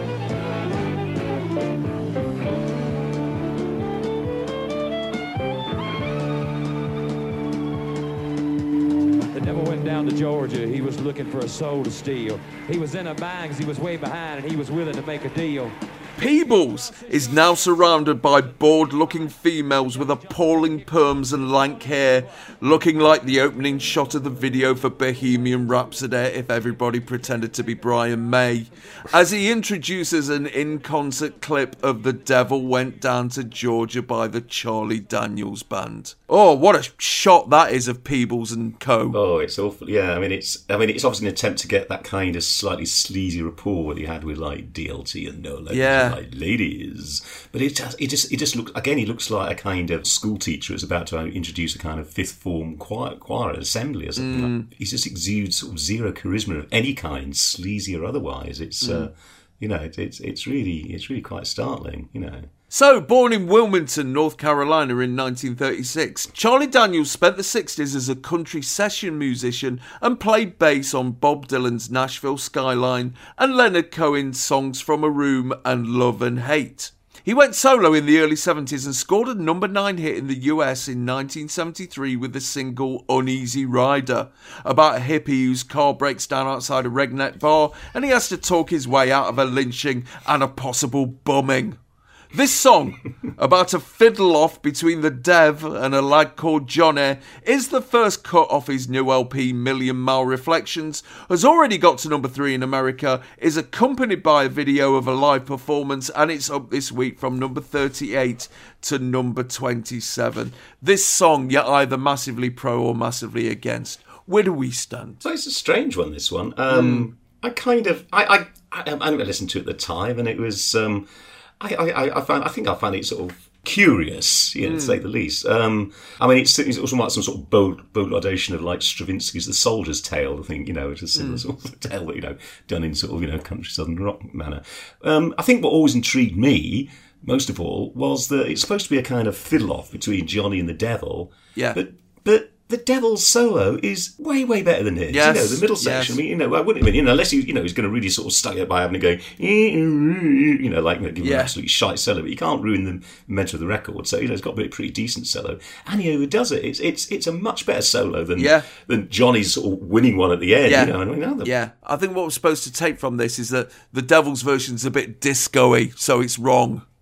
He's trying to take the fiddle to new horizons. That's not to be approved of. Yeah, this is it, because it has a bit of an accompaniment as well, that slightly funky guitar or whatever, and a bit of keyboard bass with the chap with his arm in a sling on the keyboard. Yes. Yeah. What's interesting, I remember when it was played at the time, there were a lot of versions where the very last line, they changed son of a bitch to son of a gun. Yeah, the radio version, son of a gun. Oh, that's right, but here they've managed to get the bitch through. Yeah, what I like about this is country and country rock is one genre where you can have novelty hits and no one cares. So it doesn't ruin your credibility or cheapen you in any way. Like you could be Johnny fucking Cash and do A Boy Named Sue, and it's fine. It's fine. Yeah. Good luck to you. It's an admirable thing, I think. If fucking indie music took that approach, might have had fewer songs about sullen thickos ex-girlfriends from Reigate. I mean, if Radiohead had done My Ding-a-Ling, it would have capsized them somewhat. Yes. But if you can't make a record that's truly remarkable, you can make one that tells a story or says something unusual or is diverting in some way, And apart from some nice fiddle playing, there's not a lot to this record. But, you follow it through and you get something out of it. So it makes it instantly better than most records that have ever been made. Yeah. I mean, this song would come on the radio and you'd be like, oh, I fucking hate... I hated country music at this time. Simply because it was cowboy music, and I fucking hated the cowboy films that me dad and me grandpa would make me watch. Yeah, and there's always that sort of racial thing, when you're talking about cowboy stuff. There's implicit, sometimes explicit racism. I mean, the thing about Dr. Hook is that, it's hard to guess what their politics were. I suspect they might be quite progressive, but you don't have to guess what Charlie Daniels' politics are. The longer it goes on, I mean, he started off actually being kind of somebody with a sort of democratic kind of leaning or whatever, an uneasy rider that you mentioned. Yeah. There's clearly, there's a perspective of the hippies, but then by the early 80s, then he does things like, the South's going to do it again in America and all these kind of things. What this I'm world needs is a few more rednecks. You know that one? Yeah. Yes. Fucking great. It's great. He says, I love them Rambo movies. I think they make a lot of sense. And it's a shame old John Wayne didn't live to run for president. Oh, and I don't care what nobody says. I don't trust old Gorbachev. I don't know who turned him on, but it's time to turn him off. Yeah. But also the prescient line, you intellectuals may not like it, but there's nothing you can do, because there's a whole lot more of us common folk than there's ever going to be of you. Yeah, no, the whole thing is sort of very proto-Trumpian, there's no doubt about it. Yeah. Oh, he's a complete nut now. Yeah. I mean, you even here, you look at that Stetson, and that's the kind of Stetson that only quite extreme right-wingers ever could or would wear, right? This is not a Willie Nelson, Asheville, North Carolina, accessorised with a hemp shirt Stetson. You know what I mean? That's pure states' rights. That's a rootin' tootin', belly hanging over the wide belt, love it or leave it millinery. It's you walk in the shop, right, to buy one of those. It's harder to buy a gun than one of those in America. You go in and the hatter gives you a list of words you have to say out loud, and if you hesitate, you get rejected. No, can't do it, boy. No, he's got that frightening presence as well, Charlie Daniels. He's like one of those kind of boss hog guys where, he looks obviously completely unfit, but you really wouldn't fancy your chances with him. And it's like you can always hear him breathing and wheezing the whole time. But then when he gets angry, it becomes much louder, and his face goes purple, and you know it's time to leave the area before your ass is peppered with buckshot. Pinko vomit. Blunderbuss. Yeah. But the thing about this song is, even though you listen to it and you know you're hating it, it's telling a story, and it's like, oh, got to find out what happens at the end. Yeah. And Rodney King, O.J. Simpson, the devil losing in a fiddle off. Fucking game's rigged, yo. Johnny has a go. Automatically playing to the home crowd, playing the hometown favourites. And it's just fiddling. This is boring and annoying. But what fucks me off is the devil just gives up. And it's like, no, mate, you were better. Yeah. You were better, and you're the fucking devil. Yeah. Demand a recount. Yeah. Look into Russian interference, because something is wrong with his verdict. Yeah, definitely. Or use some of the special powers you presumably have. Yeah. Yes. I tell you what's great about this, though, is when they show his band, the keyboard player's got one arm in a sling. Yes. It's like, Wonder what happened Gary there. Lineker at the 1986 World Cup. Yeah, but it's true grit, because it's as he rang up Charlie, he says, "Oh, we got these gigs coming up." Yeah, sure do. Well, I've broken my arm. Yeah.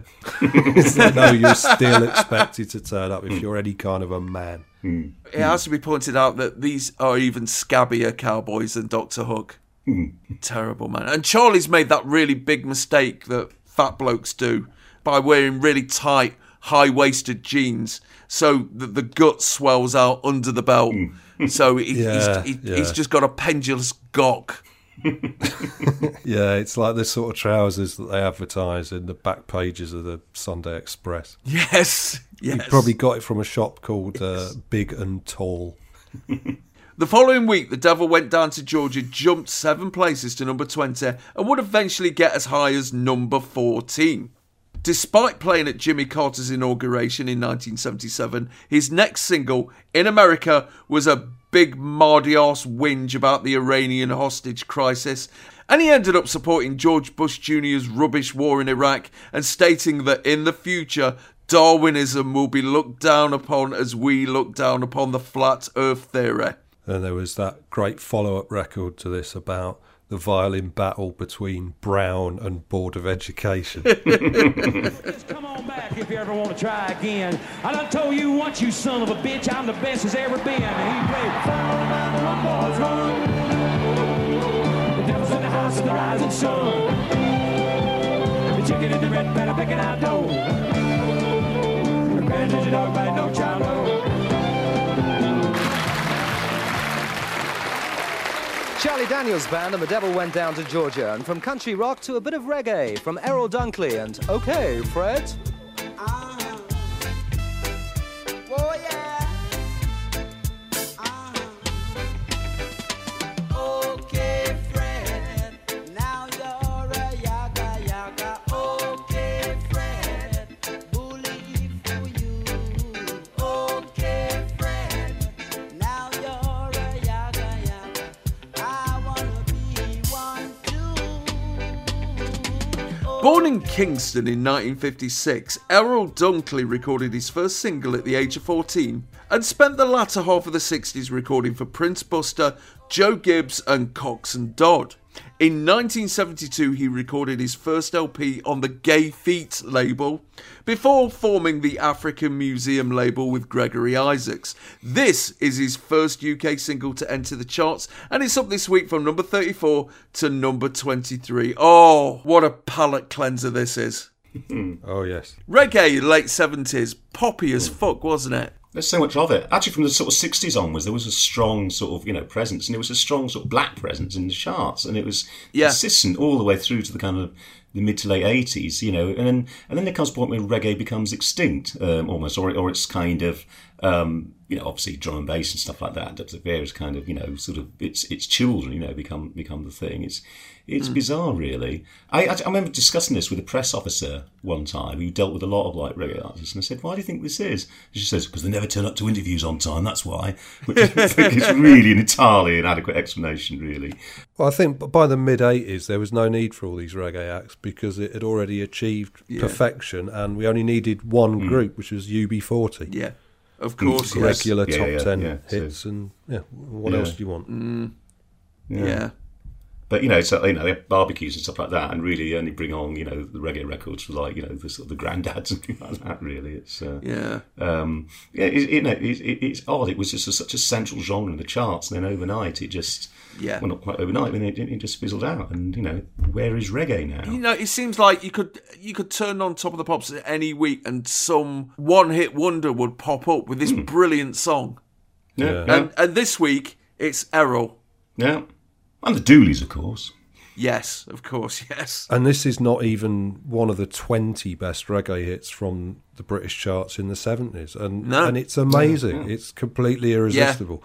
And, you have to seriously wonder about anyone who could possibly dislike it, I mean, you do meet these people and, I don't like reggae. It strikes me as really weird because it's like, how do you have your mind shut tight on reggae? Surely you can shut your mind as tight as you like, but it will still creep in under the door like the smell of weed. I mean, if you don't like rhythm and you don't like feel and you don't like a nice simple tune, melody, all right, what is your thing? Bad Fish, or I like Monday mornings. But this is great. I mean, the John Holt version is really a rougher. And in some ways a better recording because it's got that really brutal Cox and Dodd production on it where it's like, it blows your speakers out with the bass. But it works brilliantly for Errol Dunkley and his cheeky persona, you know what I mean? His cheeky sticking his arse out and, and it's the whole band, in fact, they've got that great Jamaican style of the time, like Errol's wearing one of those cardigans that you used to see on old fellas in Ladbrokes, or the controller in the minicab office, like a fawn-coloured cardigan with like ribbed woolly jumper trim with a gold necklace. It's like what someone who was played by Glyn Edwards or Michael Robbins would wear, and he's got trousers and shoes in almost exactly the same shade of light brown. It's fucking brilliant. And the bassist has got a hat with ear flaps and a shiny tracksuit with red, gold and green trim, and he's doing like chicken moves with this massive Gibson Thunderbird bass. And you don't see much of his feet, but I'd put money on Dunlop Green Flash. Yeah, definitely. And the trumpet player in a white golf sweater and a pith helmet with his white jeans tucked into wellies. Oh, my God. The thing is that they look brilliant in a way that is... It's not just like white guy resistant. I don't think you'd have got away with that as a British black guy. It's like you have to be Jamaican. Only Jamaicans can somehow get away with these incredible, like, mad outfits. This is around the time that Rockers came out, one of the greatest music films ever. And the fucking outfits them lads are wearing. Jesus. Back then in Jamaica, the style appeared to be getting a tank top that Granville used to wear on open all hours and wearing it over a tracksuit top. Amazing. But also the massive tam. I mean, there's one, I think the keyboard player, he's essentially got a Rasta Guinness hat on with a Star of David on it. And that did my head in. Yeah. You know, around about this time, the concept of the 12 tribes of Israel was coming into vogue in Jamaica, which essentially said that it was them lot who were the true Israelis. Yeah, it's often best not to probe too deeply into further complicate matters. It's like Rastafarianism. It was sort of. I remember when it was very very trendy to sort of vaguely assume that Rastafarianism was some sort of great enlightened philosophy. Really, it's like hardcore Protestantism, but with a sort of a African twist on it. It's. Not really. Oh, can you imagine a Rastafarian Ian Paisley? Well, the thing is, he'd make great records. Yeah. Save all stuff from sodomy, man. No, but it's. I mean, yeah, it's a very good record. This, but it's good. I mean, I do remember. I have distinct memories of watching it, not necessarily on this episode, watching this song because I remember, in the company of parents and grandparents or whatever, and while we were, black, sort of black people have been on top of the pops recently, you'd have thought that people had kind of got used to it. There was still a sense of like it being kind of inherently a matter of comment. If anybody of the darker skin, hue came on, it was still the days of Marnie Language and the Tales of Love Thy Neighbour and stuff like that. And I do remember, having to feel kind of defensive, when my grandma going, a few sort of ribble remarks or whatever, and which I shan't repeat. And but then, I was kind of interrogated as to, what Yaga Yaga was, and I said, what, you don't know? It's just like, well, what is it then, David? What's a Yaga Yaga? Well, it's perfectly obvious if you're out on the street what a Yaga Yaga is. And I was nowhere near the fucking street. I didn't have a clue. I think it means an accomplished coxman. I seem to really gather. Yeah. Well, apparently, in actual fact, according to Dunkley himself in an interview earlier this decade, a Yaga Yaga is a man who doesn't dress to impress society. Obviously, as obviously demonstrated by this performance. Mission accomplished there, yeah. And it's a term used by Jamaican parents when their kids come back from school with their shirts hanging out. Okay, yeah. So basically, the lyrics are, "Okay, Fred, now you're a chatty bastard." Okay, all right. I thought it was, "Okay, Fred, now you've kind of achieved the level of, I don't know, sort of brown belt in sexual prowess or something." Okay, so it's that as well. Could be there you are. It's just as well I didn't. He's singing from the viewpoint of a society girl who fancies the look of Fred and likes the idea that he doesn't give a fuck. Yeah. And she wants to be one too. She wants to get with him. So yeah, it's essentially Lady Chatterley's lover, isn't it? Yes, I suppose it is. In reggae style. It is. And of course, at the end, now I'm a Yaga Yaga. What do I do? So I wish I could go back in time and explain that to my late grandma. I feel I've actually sort of perhaps impugn or cast aspersions on my sort of family's attitudes towards race and what have you. My granddad actually was a curious case. He used to work as a bus conductor in Wembley. This is 7 Days Janker's granddad, and obviously there was quite a large black population there, and he'd just go up on the top deck, when they're all on board, and he'd say like, "Come on, all you sooties, let's have your fares then," which apparently no one minded, it being the bloody 60s or whatever, wasn't it? Exactly. But then once when my dad was a kid, he remembers making some sort of disparaging remark about a black person, and Grandad was down on him like a ton of bricks. Said, "No, you don't use that language. You know, it's not right. It's offensive." Blah blah blah. You know, so it's curious. You know, a mixed picture, I suppose. But there you go. Yeah. I'll tell you what, though, if you're ever in search of great opening lines, you can always turn to reggae. Always. You can't. I mean, yes. Okay, Fred. Now you're a yaga. Okay, Fred. Bully for you. Yes. You can't top it. You can't top it. I love Bully for You. The term Bully for You is not used enough in pop songs, is it? Yeah. Because it reminds me of the closing credits of Bullseye, you see. So I get to listen to... When I hear this song, I get to listen to a really decent tune, and I get reminded of my favourite television programme. God, Bully, yes. Made in Nottingham. I mean, you see, civic pride wells up in there. Yeah, of course, yeah. And Bully for You sounds like it should be proceeding from Joyce Grenfell in a St Trinian's film, doesn't it? Yes. I'll tell you what really stands out here, though, as well, is that the audience have got no idea how to dance to this record at all. No. Despite, as you say, reggae records having been in the British charts regularly for more than 10 years at this point. And there's a couple of mods down the front, like mod revivalists, just shifting from foot to foot in desultory fashion. Not at all in their element. And you think, hang on a minute. And this is another example of what we were saying before, the crushingly negative effect of punk, right? Where flattening and gelding white music forevermore. So these lads think they like mod music. What are you into? I like mod music. But what they mean is they like the rhythm section of Foxton and Buckler. So just as punk sort of wiped out the art of the arrangement and the art of the rhythm guitarist and all this sort of stuff, it also wiped out any kind of funkiness in white music for a really long time. And it's a shame because it's not like this is a difficult record to dance to or anything, you know, it's far from it. But they're just standing there like idiots. Kind of, but you had sort of things like the pop group and Certain Ratio are kind of coming in at this point. But yeah, I think the punk reggae sort of, you know, Bob Marley talks about the punky reggae party thing. You know, there was a sort of an affinity, but yeah, they didn't necessarily sort of bleed into each other, I suppose, that much in the way that like. But the thing is, you say that the white kids aren't dancing, but the problem is, look at how Errol Dunkley's dancing to that. That no white person could move like that. Well, it's not even that. The only white person I've ever seen dancing like Errol Dunkley does in this song is Chris Morris when he's taking the piss out of Jarvis Cocker in the band Blouse in Brass Eye. Or Mr. Bean. You know, it's just it just doesn't look cool, does it? Yeah. So the following week, OK Fred leapt 9 places to number 12 and would spend 2 weeks at number 11. The follow-up, Sit Down and Cry, only made it to number 52 in February of 1980, and he never troubled the chart again.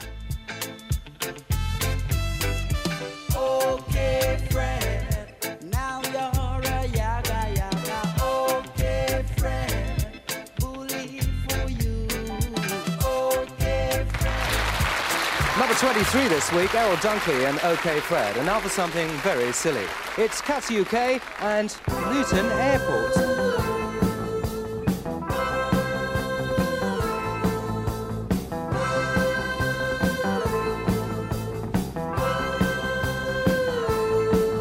As I closed the garden gate, I was really in a state.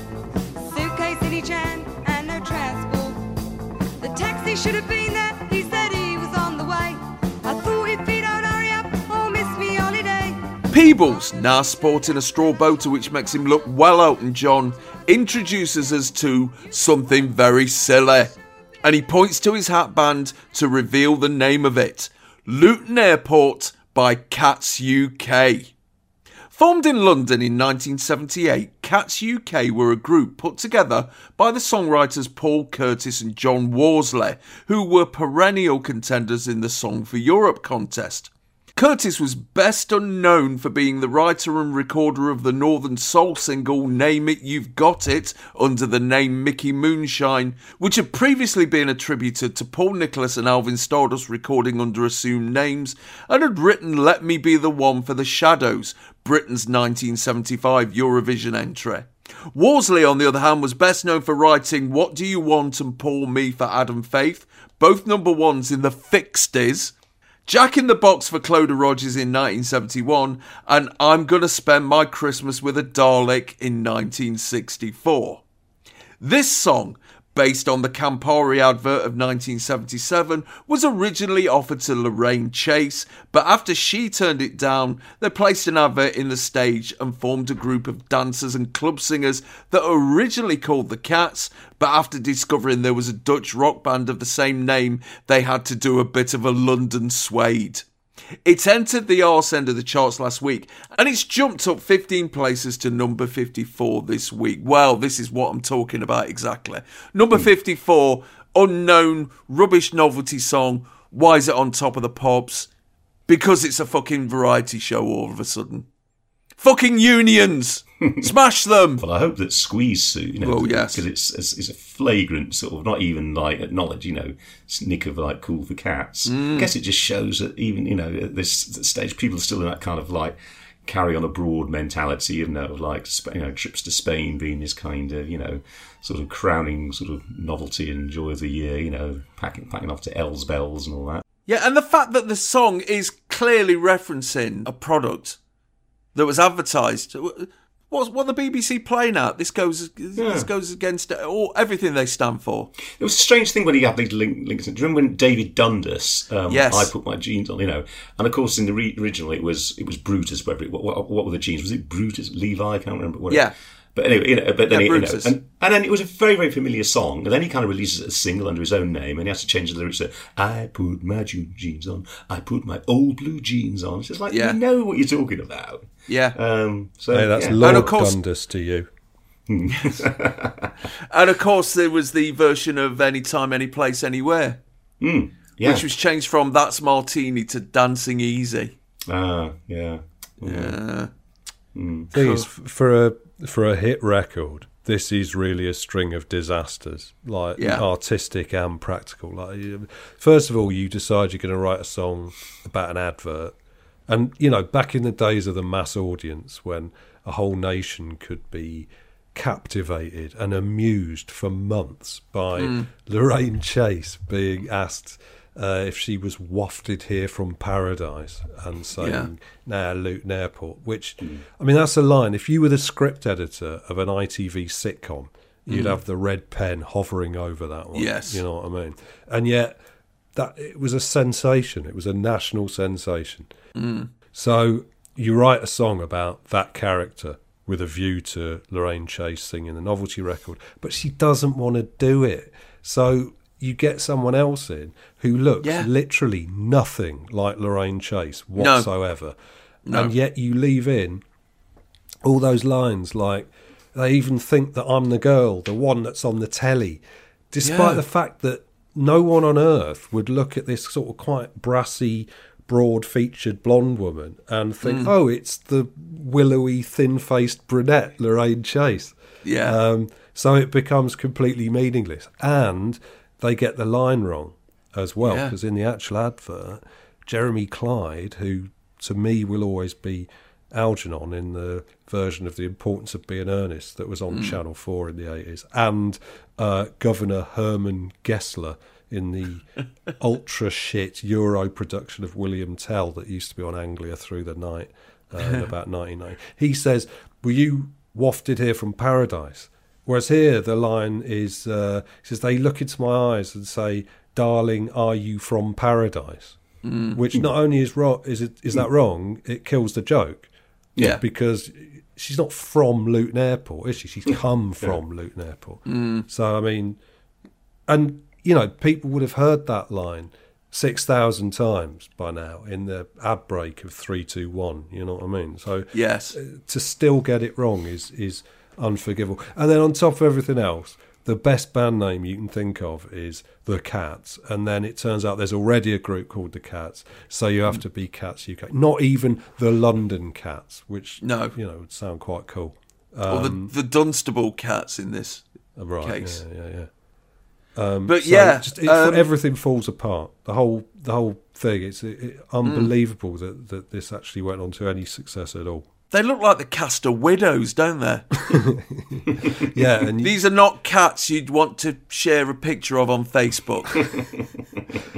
Nice enough women, but a bit hard-faced. Yeah, and you can tell that the main lady is an actress because she only has eyes for the camera and is determined to sell this piece of shit. Whereas an actual singer would have been at least a little bit thrown off her stride by the fact that the audience clearly fucking hate it and are so deeply unimpressed. Do. The first thing you see as the camera pans across to the stage is two people just walking off as it begins. Oh, God, it's this. They just walk away just to go and stand near a stage where there's nothing happening. And there's one lad doing mad frog dancing, and literally everyone else is just standing there with these appalled expressions.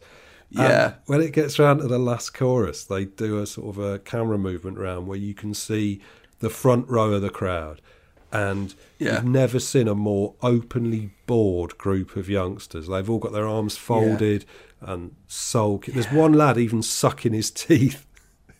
It looks like they've been taken out to a county show and made to watch a police dog display. It's just like, God. Yeah. It must have been soul crushing, but they don't care because they're just hired showbiz stage people just doing their thing and getting the fuck out to Emmerdale or wherever she ended up. It's like Rock Follies fallen on extremely hard times, isn't it? It's like, it's one of the Ken Cats was a dancer in Rock Follies. Yeah. But you wouldn't be able to tell it from this. It's some very derisory hand jiving and gum chewing. Yeah, and you sort of, I mean, I don't know, because I don't know anything about the background of these people, but it's sort of got that air that you think maybe they didn't actually talk like that.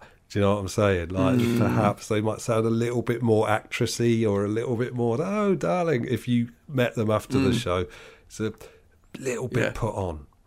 I mean, the simple joke of the original, the advert is that, and it amuses sort of, British people no end, is the contrast between, this kind of suave, sophisticated, advert and the kind of the very sort of crude regional, or in this case, Cockney accent that emanates from the glamorous young woman's mouth, and that's something. And then that's a joke that reprised later in that Boddington's advert, when it's all about, by heck, you look gorgeous tonight, Petal, and which is slightly more effective, in fact. But in this case, that irony, that contrast doesn't even exist because, they actually look like the kind of people that the first, that as soon as they open their mouth, it'd be Kathy Burke, So, again, it's conceptually mystifying. The advert was about them being in some really exclusive location and the reveal is that the girl's working class. But the song's about just going to Majorca to get your end away. And also, if your record is such a flagrant rip-off of Call for Cats, why do you then call the group Cats UK? It's just drawing attention to it, isn't it? Like they're just hiding it in plain sight. I don't know. But I'm almost tempted to give this record a pass for the most desperate and pointless key change in music history. Literally in the last 3 seconds of the record as it fades out, there's a key change. So,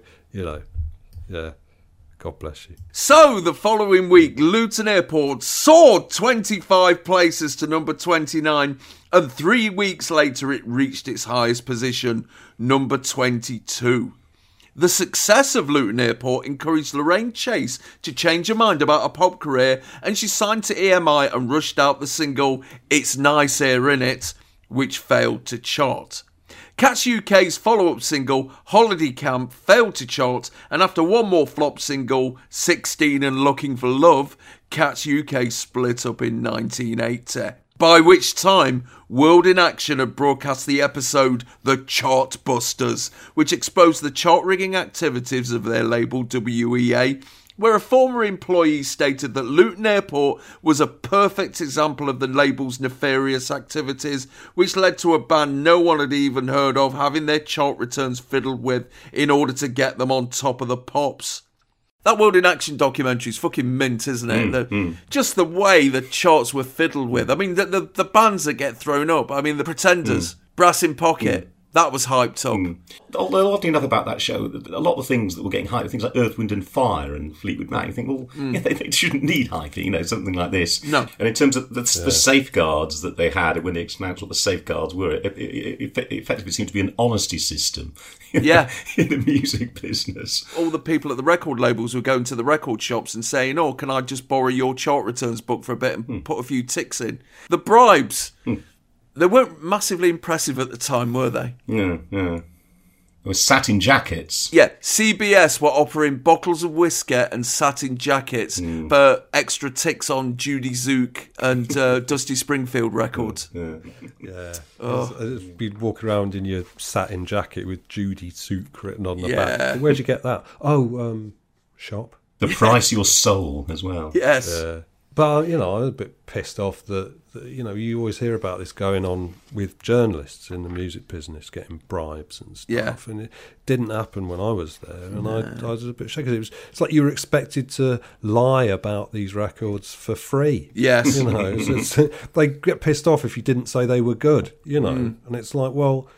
it clearly isn't. If you want me to say it's good, give me a fucking bottle of scotch. See if anybody's got Taylor and Judy Zook tour jacket.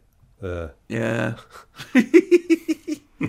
In 1993, Dina Payne, one of the Ken Cats, joined the cast of Emmerdale as Viv Hope, and 9 years later, when Lorraine Chase herself joined the soap opera, quote, "The first thing I said when I met Lorraine at Emmerdale was, I did Luton Airport and you didn't. Why not? She said it was because she knew she wouldn't get paid for it, and of course she was right. We didn't." Then we filmed a few scenes together, and by the time we were in our shared dressing room, we had put the world to rights. A happy ending. Well, I tell him, don't I? No, mate. Luton Airport, ooh-wee-oo.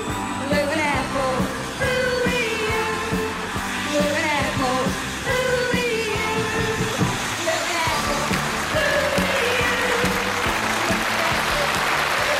Cats UK, and that's Luton Airport. And now at number 18 on the chart this week, it's yet another hit for Dave Edmunds. This time round, a song called The Queen of Hearts.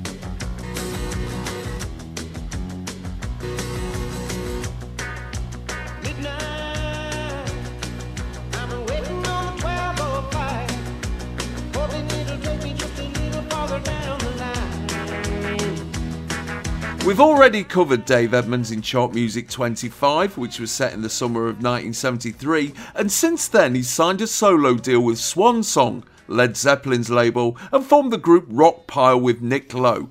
Although as the two of them signed to separate labels, they're not allowed to record as a band, and have made do with guesting on each other's recordings. Of the two, it's been Edmunds who's had the bigger chart success, and this single, written by Hank DeVito, the pedal steel guitar player in Emmylou Harris's backing band, is the follow-up to Girls Talk, which got to number 4 for 3 weeks in July of this year, and it's up this week from number 20 to number 18. And Nick Lowe's there, isn't he, on the stage? There he is, yeah. Playing a really ridiculous bass, which has got a spike off the end of it like a double bass. That's health and safety. Terrible. This is more dad bait, isn't it?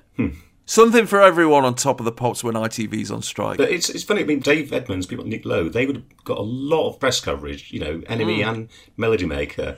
I think probably because they were probably considered good copy or whatever. So they had quite a high profile in the music press, which probably would have lent them a sort of sheen of, credibility. And, Dave Edmunds has just come off a massive hit. And, Nick Lowe is, I believe he's number 12 in the charts at the minute. Yeah. Cruel to Be Kind, just slipping down the charts. He's down from number 12 to number 14 this week. And he'd done, I Love the Sound of Breaking Glass, which is a great single, Yeah.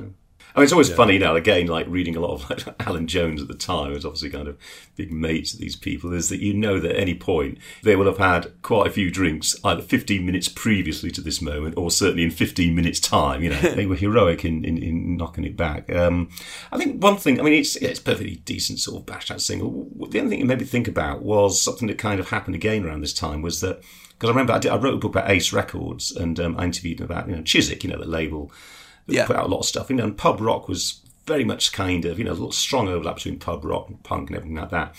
And what I was saying is that for a while it was pretty good. You could put out a song for a cost of about £100 and it would chart, whatever. You could do that but when things changed drastically, and perhaps the whole pop thing, it was with the onset of video, when you were obliged to, attach a video to it. Yeah. And that just changed things completely. That just sort of like halted the access for labels like, their success dried up really because they weren't able to kind of, sort of do that and match things, budget-wise. So, it's one of the ways in which things, that video did make a kind of huge difference in that and so it just kind of reminds you of that. There was a lot of records like this sort of rattling around the charts in the late 70s. And it was, it wasn't just the sort of inherent bankruptcy of the medium, that meant that they stopped flowing. I think it was that factor. Yeah, rock and roll's still hanging in there by your late 1979, but kind of mutating towards rockabilly, isn't it? The thing is, of all the times to get nostalgic, 1979 is kind of one of the worst you could have picked. It's like this sort of that slow, elongated 50s revival was still in progress, but it's like you could hardly look less relevant and less intriguing playing a sort of, mushy, like soft Ted shuffle, like at any other point in musical history. Like the air is full of all these possibilities and opportunities and chances to create something adorable without even having to try that hard.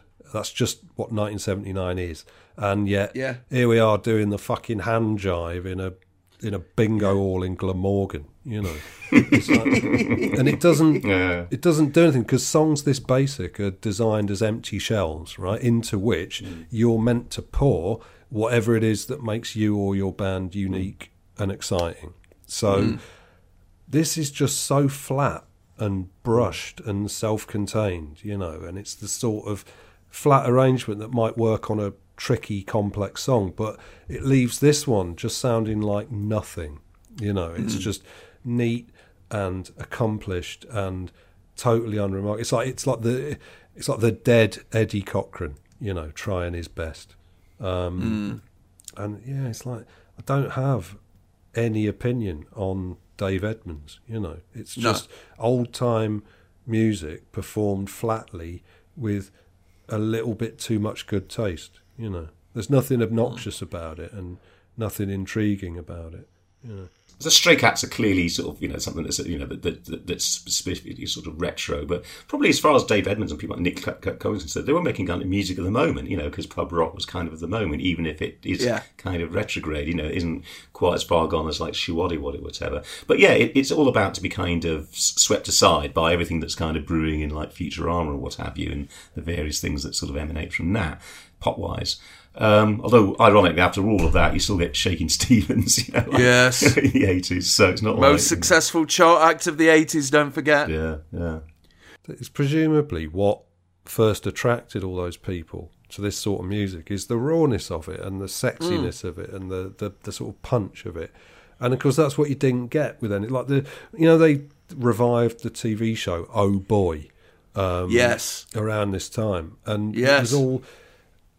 it was all like this. It was like the original rock and roll and rockabilly records, even the crappy ones, are all worthwhile because no one knew what they were doing. And even if you were just doing a derivative cash grab record, you might still end up doing something remarkable just by accident. It might just come out sounding really loud or really electric or but by now it's just a sort of set of compositional cliches and there's like this bland orthodoxy of performance, and all the records are produced, like they sound produced. They don't sound like they were recorded in a bucket, so you lose anything that might be good by accident, and you just end up with this like a pill, like astronaut food version of rock and roll, with nothing to savour. So the following week, Queen of Hearts would jump 7 places to number 11, its highest position. The follow-up, Crawling from the Wreckage, would only get to number 59 in December of this year, and his only other top 40 hits were a cover of Guy Mitchell's Singing the Blues, which got to number 28 in March of 1980, and The Race Is On, a collaboration with the Stray Cats, which got to number 34 in June of 1981.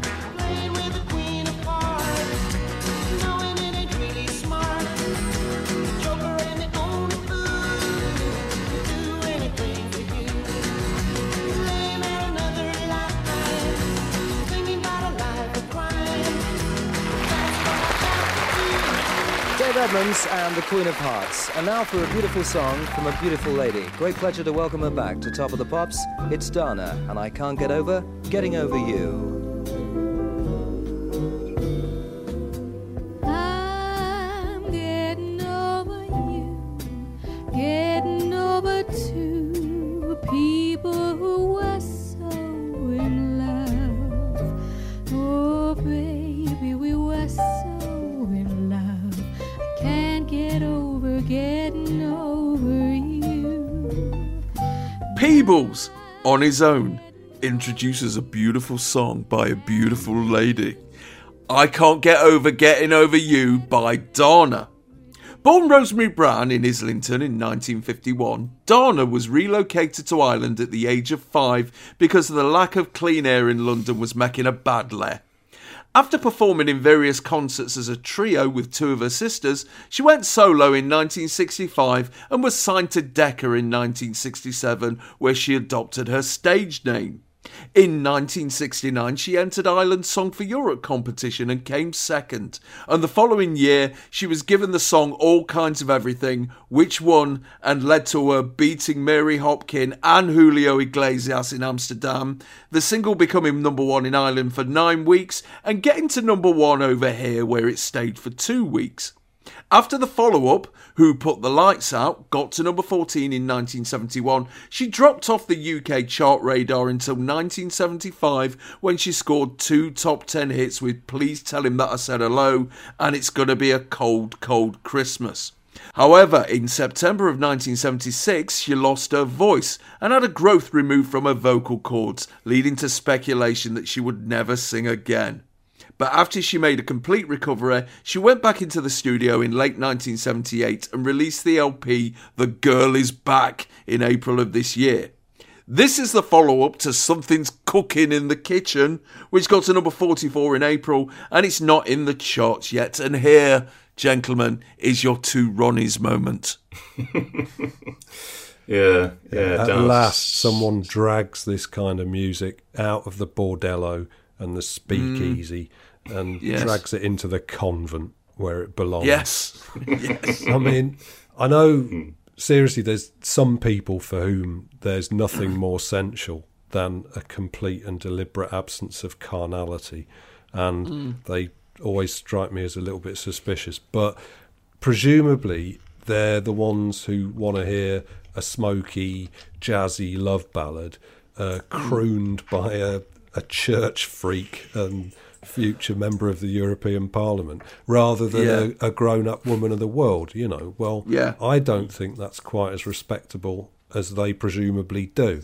But it is weird, the whole Irish middle-of-the-road entertainment industry of the 60s and 70s, which is where Dana really comes from and really belongs. I mean, it's only across the sea, but there's a almost total ignorance of that on the part of the English, because we never saw much of it, except on, Stars on Sunday occasionally and stuff. I mean, even those of us who sort of caught flashes of it from, like, family members or who later lived in parts of London, which at the time was still full of older Irish immigrants, and they'd get a lot of the Irish cabaret acts over to play in the pubs and ballrooms and stuff. I mean, that still went on 20 years ago, less so now, because of changing demographics, and because Ireland's changed so much that people who move to London now have different cultural interests and are a different generation. And I suspect possibly that old showbiz world may well have pretty much died over there too, or is about to. But it's really fascinating, the weirdness and occasional creepiness of middle-of-the-road Irish popular culture from the old days. It makes Elaine Page on the 2 Ronnies look like Janis Joplin at Monterey. And that's what Dana is, and she doesn't make a lot of sense outside that world. And the sort of narrow overlap between that and the Radio 2 of 1979, you know. And I don't really feel qualified to hold forth on it because I'm not an expert. I'm just dimly aware of it. But I think every Irish listener to this will know exactly what I mean. And any one of them could tell you about the creaky Father Teddishness of the universe where, Dana is a natural phenomenon. Yeah, I mean, obviously, Dana represents, you know, one of these people that get, you know, eventually gets into religion purely for the sake of the sanctimony, and you know, and whose primary obsessions are things that Jesus himself never even discusses in the New Testament. You know, like homosexuality, you know, and abortion, etc., etc. Just very much, you know, like at the top end of the agenda. It's just strange old Dana. I remember there was this thing about NME. You know, that she took great exception to something. It was the NME. You know, when it's some filth they just flung at the pop kids, and talking about how she wouldn't have it. She wouldn't have the enemy in the house or whatever. You know, made a great point in the 70s. Good for her. Strange little, you know, yeah, all right, not enemy.com, you know, I don't think she was talking about that, but, you know, the hip young gunsling enemy. But in 1975, apparently she was voted, this is a strange thing, the top female singer in Britain by the TV Times and the readers of the NME. Yes. Strange, you know, just like not sort of cast around to find anywhere. First of all, isn't she Irish, you know, and isn't that the whole thing why she was sort of set off against Mary Hopkin, which is a bit weird. But I mean, it's strange, you know, she doesn't appear to, I mean, sort of issues about like United Ireland, etc., don't appear to have, you know, because apparently, you know, she recorded, she helped with the recording of the World Cup final song in 1982, Your Man, for the Northern Ireland squad. He was thought that was, no, apparently, they don't, you know, it turns out that no one's really that fussed about all this, you know, sectarian, whatever, you know, so. Yeah. Basically, there was Dana, then a long gap, then Neil Lennon. Yeah. Yes. This is very Manhattan Transfer, isn't it? Yeah. Something for the non-Rs. Yeah. Says absolutely nothing about real kids' lives, does it? It certainly didn't. Said nothing about my life, I can tell you. Yeah, not a jot. What I always think of when I think of Dana is when I was a kid, I used to get Shoot magazine, right? And they'd do the questionnaires with the footballers. Yes. And there was some sort of hulking great footballer being asked, you know, like favourite food, steak and chips and all that. And then it said, "Are you married?" And the response said, "Yes, to Dana." Now, I didn't realise at the time that was just the boilerplate response for how you answered that question. And everyone else's said, "Yes, to Pat," or, you know, "Yes, to Sue." And I thought he was saying, "Yes, to Dana," as if you won't believe this, but yes, I'm banging Dana, the tremulous Irish songbird. And I remember thinking, I wouldn't have thought that a grisly, no-nonsense holding midfielder from Division 2 would have been her type. You know? But then it often is, isn't it? Those quiet, slightly worried-looking women, a lot of the time, they like a bit of rough on the quiet. They want a yagger, don't they? Yeah. Unlike Dana, who I believe married a hotelier from Newry. Yeah, very early on, and I think has remained faithfully, you know, wedded Bless since. her. Yeah. Lovely girl.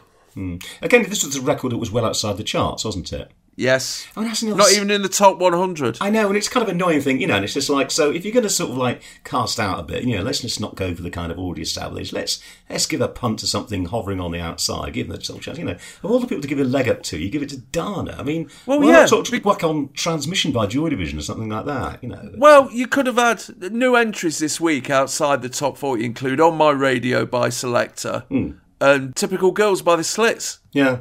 It's not Dana, though, is it? Come on. No, it's not. It's just some weird dancing in the middle, don't you? Well, it's not so much dancing as just like a really slow walk from one bit of the stage to the other bit. Sort of female Cliff Richard, really, I suppose, in many ways. Clit Richard, if you will. If we will, I don't think we will. So the following week, and for every week after that, I Can't Get Over Getting Over You failed to make the charts, making this her final appearance on Top of the Pops.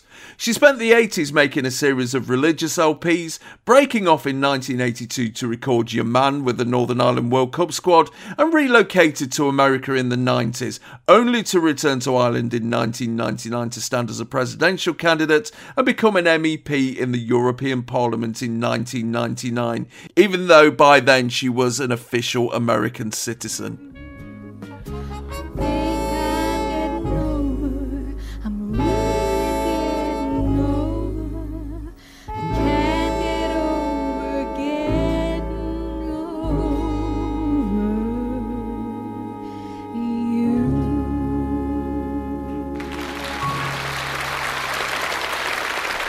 Roxana, and I Can't Get Over Getting Over You. So it's 3 weeks at the top for Stuart Copeland, Andy Summers and Sting. It's The Police and Message in a Bottle.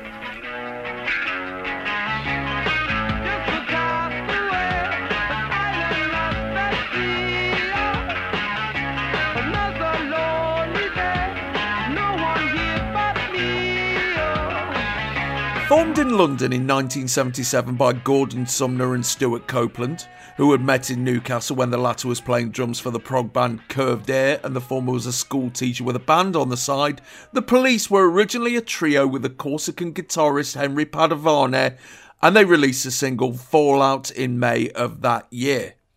A month later, the bassist Mike Howlett left Gong and invited Sumner and Copeland to play with him in a band called Strontium 90, which also featured the former Zoot Money's Big Roll Band and Soft Machine guitarist Andy Summers. But after a couple of gigs and a few aborted demos, the project dissolved. However, Summers was offered a spot in the Police, which he accepted on the condition that Padovani was knobbed off, which he was. After the band dyed their hair blonde for an advert for Wrigley Spearmint Gum, which was never aired, Copeland's brother Miles financed their first LP for £1,500, which turned out to be Outlandos d'Amour, and after hearing the demo version of Roxanne, he used it to land a deal with A&M. Roxanne was put out as their debut single, but it wasn't put on the Radio 1 playlist as it was about a prostitute in the midst of the hunt for the Yorkshire Ripper, and it failed to chart. But the follow-up, Can't Stand Losing You, was banned outright by the BBC due to its cover, which depicted Sting standing on a block of ice in front of an electric heater with a noose around its neck, but it still got to number 42. The next single, So Lonely, failed to chart in November of 1978, but a combination of appearances on BBC shows such as The Old Grey Whistle Test and Roxanne becoming a minor hit in America led to that single being re-released in April of 1979, where it got to number 12. This single, the first cut from the new LP Regatta de Blanc, is the follow-up to the re-release of Can't Stand Losing You, which got to number 2 in August of this year. It was the highest new entry at number 8 on its release. It knocked Cars by Gary Newman off the top spot, and it's now at its 3rd week at number 1. Before we get stuck into this song and everything, what a top 10. It's the Aventies writ large, isn't it? Absolutely, yeah.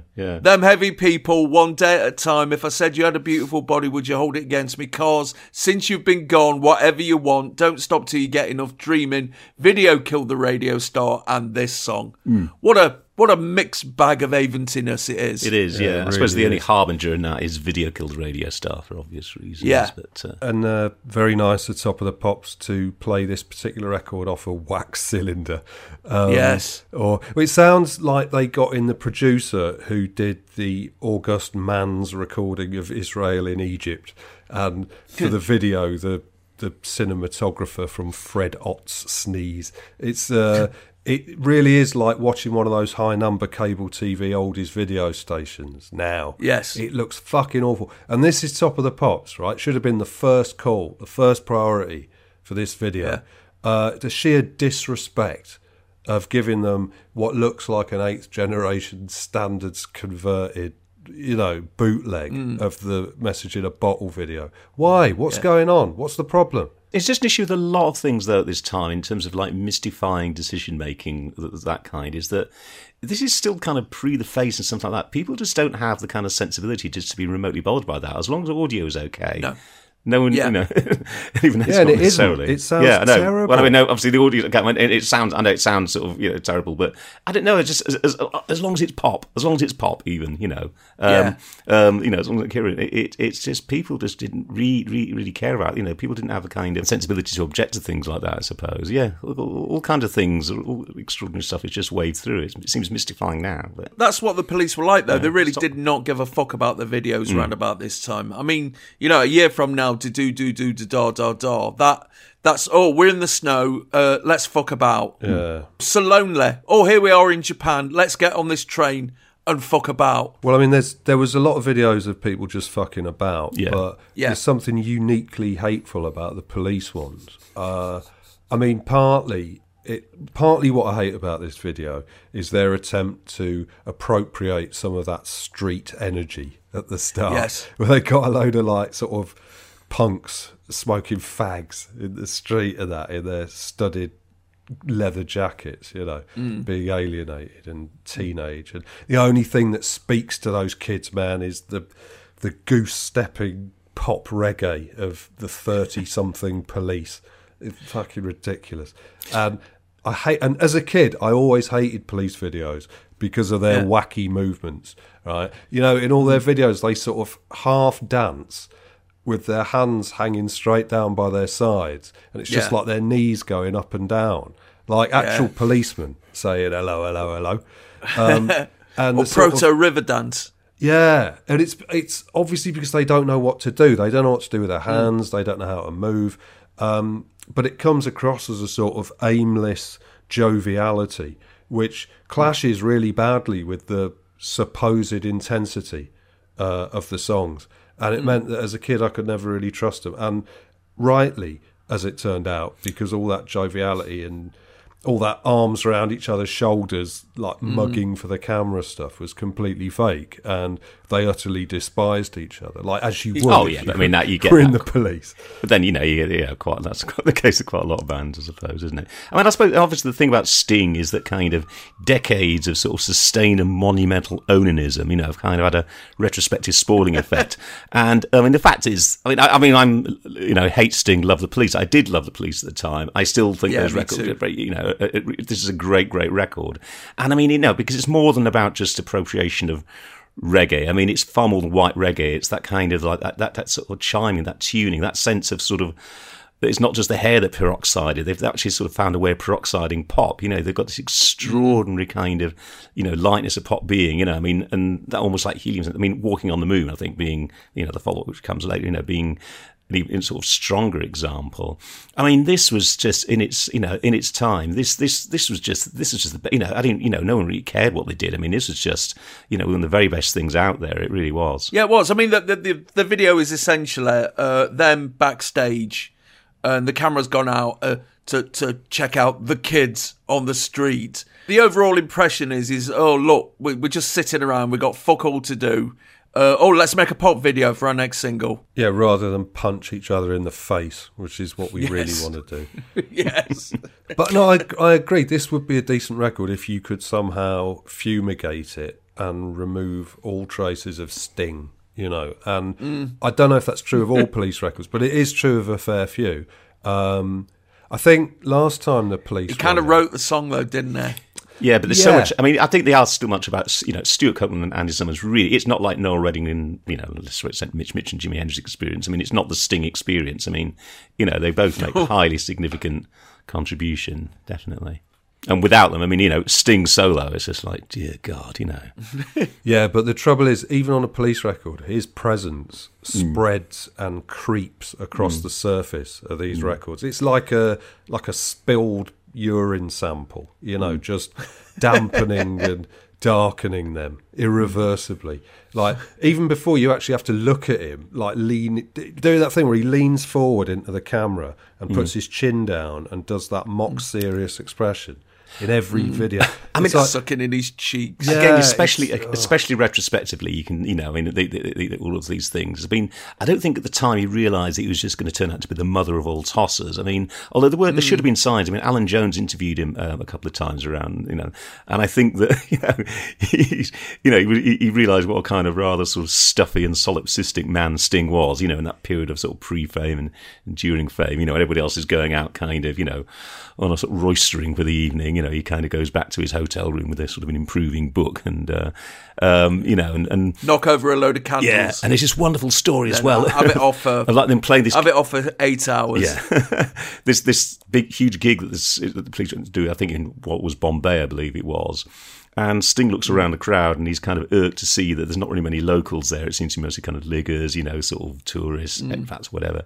And he makes this kind of grand announcement at them. He wants to sort of fling the doors open to the venue so that the ordinary people from outside can surge in. And he kind of makes this kind of like, open the doors, in the assumption that kind of, the local populace are going to come surging in.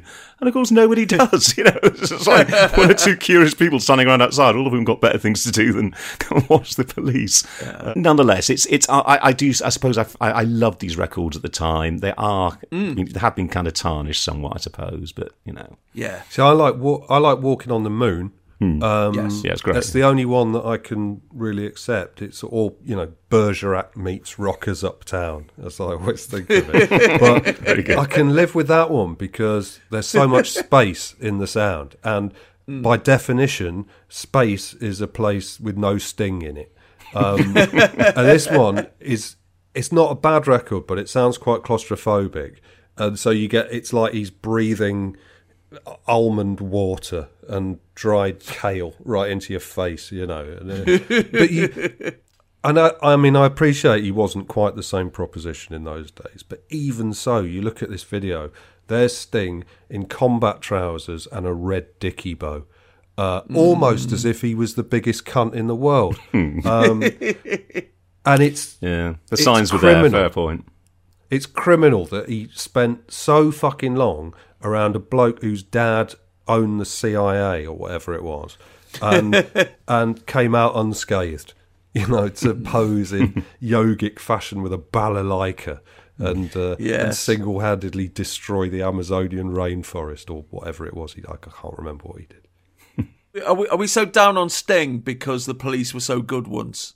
In the same way that we quite rightly hate UB40 in their Jar Waddy Waddy phase because they were so good before that. Yeah, I don't know. There's no. I mean, poor UB40. I think it is more down to the content of, or lack of Sting's character. I think is really what it ultimately comes down to. I mean, I love this song. It's good. It is objectively good. Yeah, and a couple of months later, I would get for Christmas that year, I would get my own tape player and the first two Police albums. I even bought Zenyatta Mondata a year later. So yeah, I mean, round about this time, the Police were my favourite band. No, there were a lot of people, definitely. So the following week, it was knocked off the top spot by Video Killed the Radio Star by the Buggles. The follow-up, Walking on the Moon, got to number one for a week in December of this year, and they'd have 3 more UK number ones before splitting up in 1986. Again, another cheap video there, Walking on the Moon.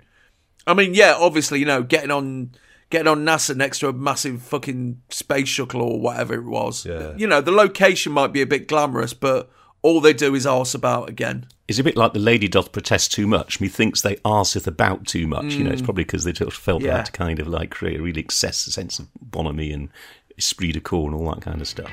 Message in a bottle. Message in a bottle.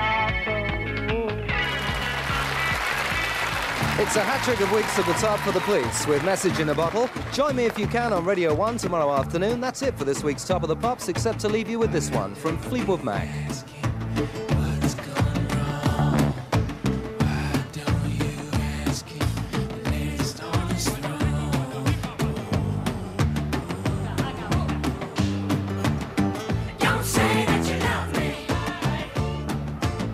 Formed in London in 1967, Fleetwood Mac were originally a progressive blues band who scored a number one in 1968 with Albatross and number 2 hits with Man of the World and Oh Well, before disintegrating in the spring of 1970 when their guitarist, Peter Green, wanted the band to donate all their money to charity and left the band when he was told to fuck off.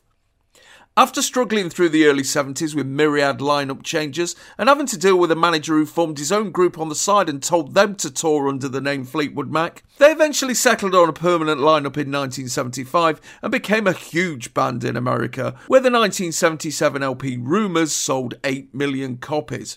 However, despite the LP getting to number one in the chart over here for a week, none of the singles from the album made the UK top 20, with Dreams being the highest placed at number 24. This tune, the title cut from the new and long-anticipated follow-up LP, which was, at the time, the most expensively produced LP ever, is the follow-up to Rhiannon, which got to number 46 for 3 weeks in March of this year. And although there's a dead expensive video recorded at Dodger Stadium in Los Angeles with the USC marching band and everything, it's being played over, fucked about with footage of the lighting rig in the top of the pub studio. And it's up this week from number 53 to number 30. I must say, as a youth on a council estate in Nottingham, this is probably the first time I'd ever heard of Fleetwood Mac. Rumours, did that mean anything to you in your tiny little lives at the time? I mean, obviously I was a little bit older than you, so I was conscious of, like, you know, rumours and its kind of ubiquity. And obviously the delay, and then obviously at this point, Lindsey Buckingham is kind of like, you know, sort of talking heads and stuff like that, and thinking, oh God, having some of that. And hence, you know, I suppose some of the kind of effect on this particular track, you know, it's an attempt to sort of like, you know, get with the new pop, new post-punk program. He'd rather the Knack than Fleetwood Mac around about this time, don't you think? But it means that the weirdest record on the whole show is by the most mainstream act. And it's no secret nowadays that Tusk is a pretty freaky and radical and totally unexpected record, in that it's basically the epitome of Californian soft rock going post-punk, but with coke in place of speed and nothing in place of punk. And so when you listen to Tusk, when you ignore all the sort of ambient Christine McVie ballads, it's full of this really strange and confusing music. And it's probably the only example of an LA FM band being influenced by the Gang of Four and Wire. But people forget that the weird production on the album isn't just weird, it's incredibly expensive and lush at the same time. And that's what's so crazy about this track, because it's all African drums and stern horns. And hitting a lamb chop with spatulas, don't forget. Right. And on an actual post-punk record, that would come out as pure aggression and attack. Whereas here, there's all these different layers of sound at like different virtual distances from the listener and all that sort of thing. So that posh West Coast studio indulgence makes it less commercial than an Adam and the Ants record, because it sounds weirder and it's less immediate, you know.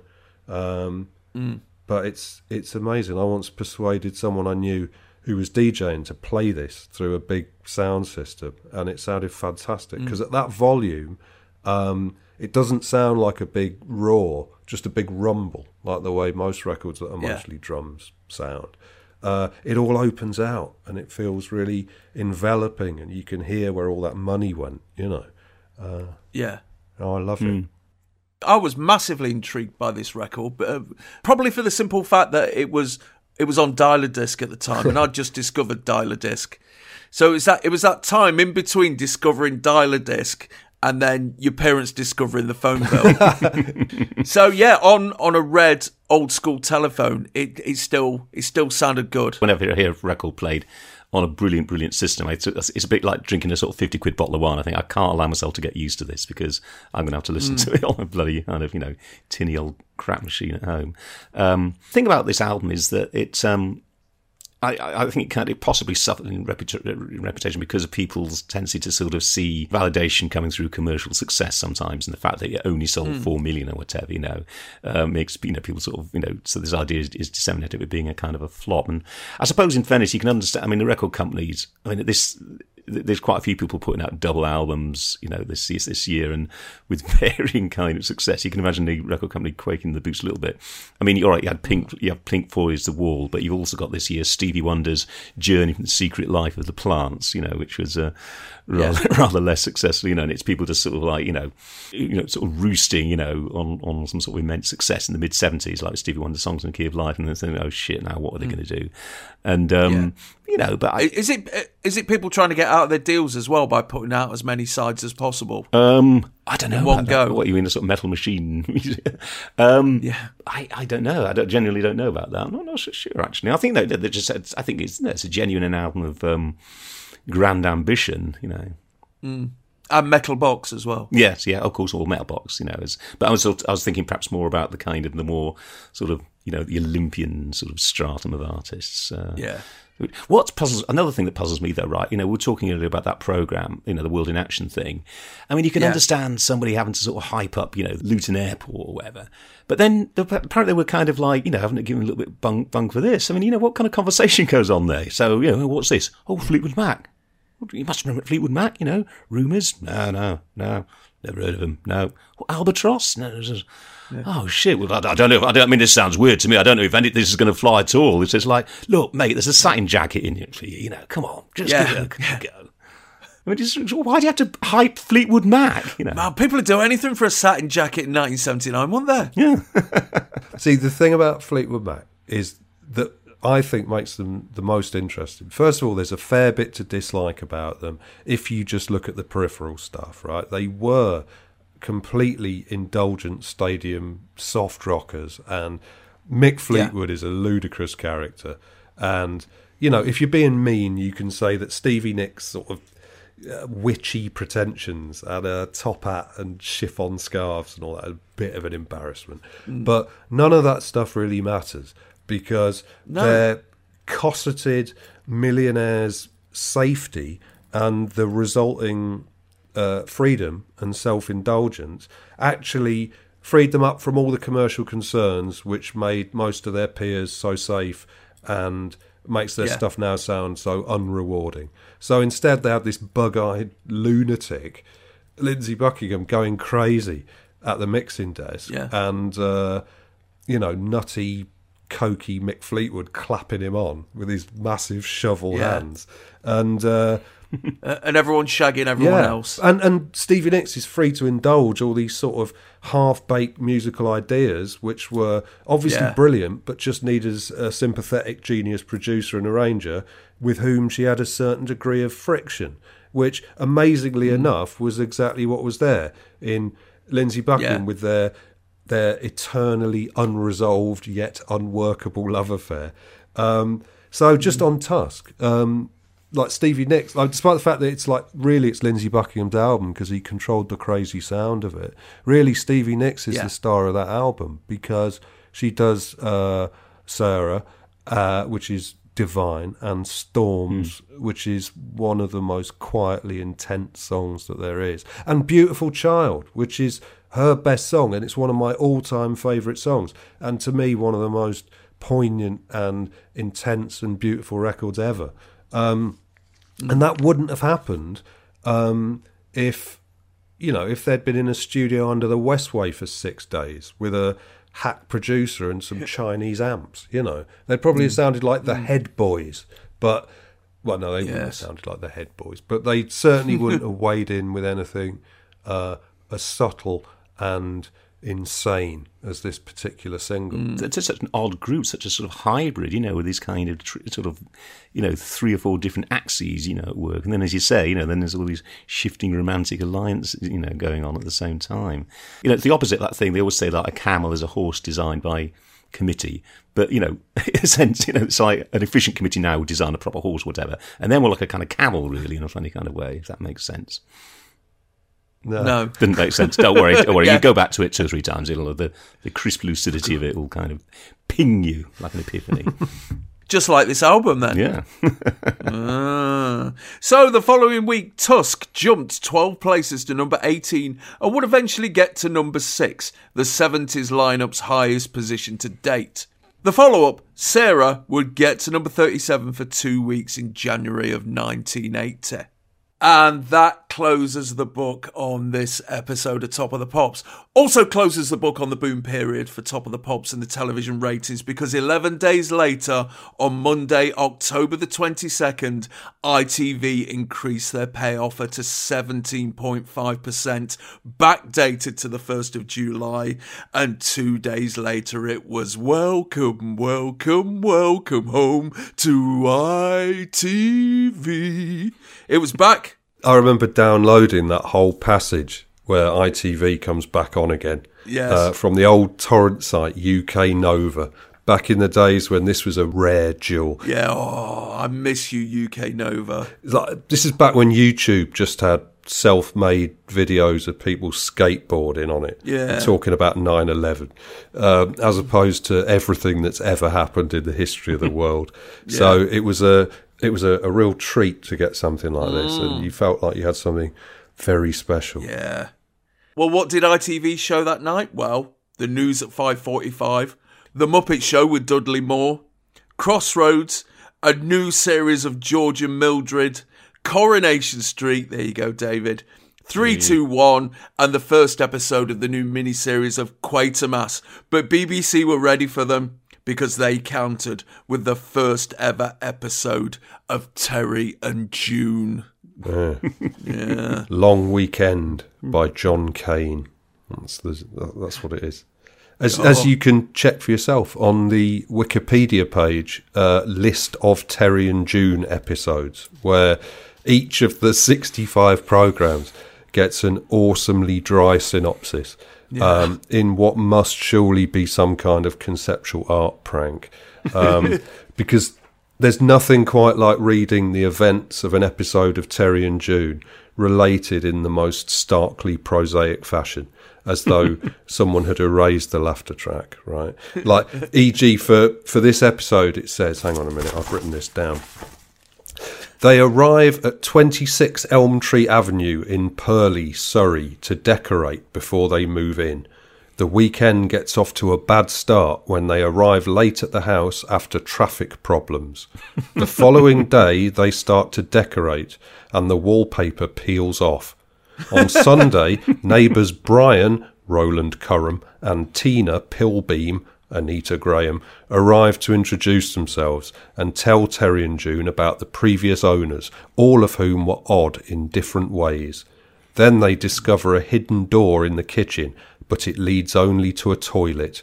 Part of the toilet then falls on Terry's head and he ends up in hospital. Oh, I think this might be my favourite. Give up ITV. I think this might be my favourite Wikipedia page of all. And sometimes when it's really cold in my flat, I read through it all while listening to a recording of a distant church bell tolling. But yeah, ITV's back. Coronation Street's back, more importantly. Yeah, well, the Coronation Street viewers were prepped for this because it's one of my clearest memories. After the blue screen for weeks and weeks, finally, like the dove appearing over the flood with a twig in its mouth, they started showing that specially filmed trailer for Coronation Street. It was a short clip of Bette Lynch and Len Fairclough. This is something, incidentally, which doesn't seem to exist on the internet these days, because I'd like to see it again. Yes. Of Bette Lynch and Len Fairclough standing on the Coronation Street set out in the street and pretending to gossip about what had been going on to keep like you up to date. Fishwives. Yeah, just so you know where the storylines were going to recommence, which I think was Len's ill-fated visit to the swimming baths, but I might be getting that mixed up with something else. But seeing that really was the crowning jewel of a memorable autumn. Yeah, I genuinely had such high regard for Coronation Street. I remember seeing that, and I actually felt that my intelligence was being insulted. You know, I just thought this is actually kind of sublime, kind of cleverly wrought, sort of subtly camp comedy or whatever, with lots of brilliant sort of little interplay and what have you. You know, all inspired by Tony Warren, the creator, etc., etc. You know, and to me, it was that instance. You know, like speaking to camera thing with Len. It was as if like Fawlty Towers had come back and Basil and Sybil had sort of come together. Hello there, hi.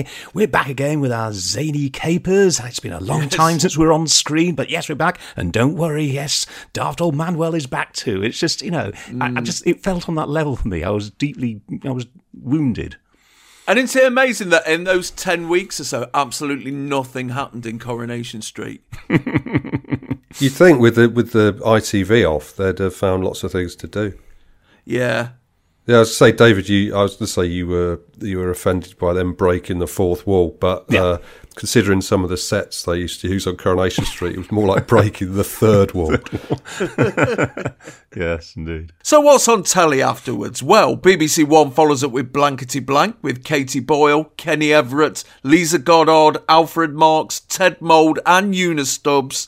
Then Wolfie Smith and his communish chums get into trouble for giving out free bags of coal in Citizen Smith. After the news, it's the new series of Play for Today with long distance information about a local rock and roll DJ who finds out that his daughter is emigrating on the night that Elvis dies. That's brilliant, that is. Then it's Shirley Williams in Conversation, where she has a blather about racism with Andrew Young, America's former ambassador to the UN, and finishes off with a sports night special on the golf and the Rotary Watchers Ice International. BBC Two is examining the Tory party's hard-on for monetarism in Newsweek. Then there's an examination of how the Aztecs built their empire in the documentary series of Gods and Men, followed by Empire Road, Tony Bennett Sings, the posthumous Richard Beckinsale sitcom that everyone's forgotten about, Bloomers, set in a flower shop, then the documentary series Circuit 11 Miami about the American court system, and finishes off with the news. Channel is running a documentary about the Swiss religious group Friends of Man, the 1971 film Do You Take This Stranger, the news, then the safari documentary Showdown at Governor's Camp, and finishes at 11:10 with French news. I don't know if that's the news in French or news about France. Who cares? I couldn't get it. So yeah, Channel, they're just fucking going through the drawers, aren't they? Any old shit. Chuck it out. Yeah, well, what's new? So, me boys, what are we talking about in the playground tomorrow?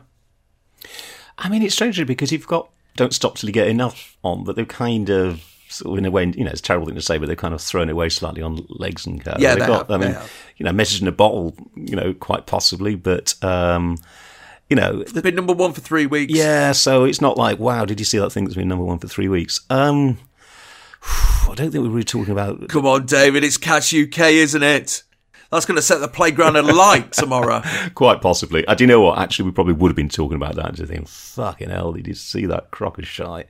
Yes. Or fucking hell, did you see that crock of shite? Because I had more of a northern accent then. Yeah. I think most likely that, actually, yeah. There's a strange sort of equalising effect, again, as I was saying earlier on about Top of the Pops, when nothing seems to be kind of more important than anything else. You know, like, you know, the fact you just bung on Fleetwood Mac right at the end there over the kind of credits or whatever. It's just, you know, but then sort of Cats, you know, take sort of, you know, more sort of pride of place, and they're in the studio, and I remember like being a kid and actually sort of not realising, you know, which were the important bands, you know, and you know, I would have probably seen Fleetwood Mac as this kind of sort of rather sort of peripheral outfit, you know, if I'd been a few years younger, you know. Yeah, but because it was whacked over the end credits with the with the lighting effects of everything, you know, a kid my age might have thought that Fleetwood Mac was just a big eye in the sky, staring down at us kind of benevolently, but you wouldn't want to piss it off. I would also have thought, well, with this Michael Jackson fella, you know, that they've had to get Pan's people in because he's really not up to snuff. Legs and Co! Oh, sorry,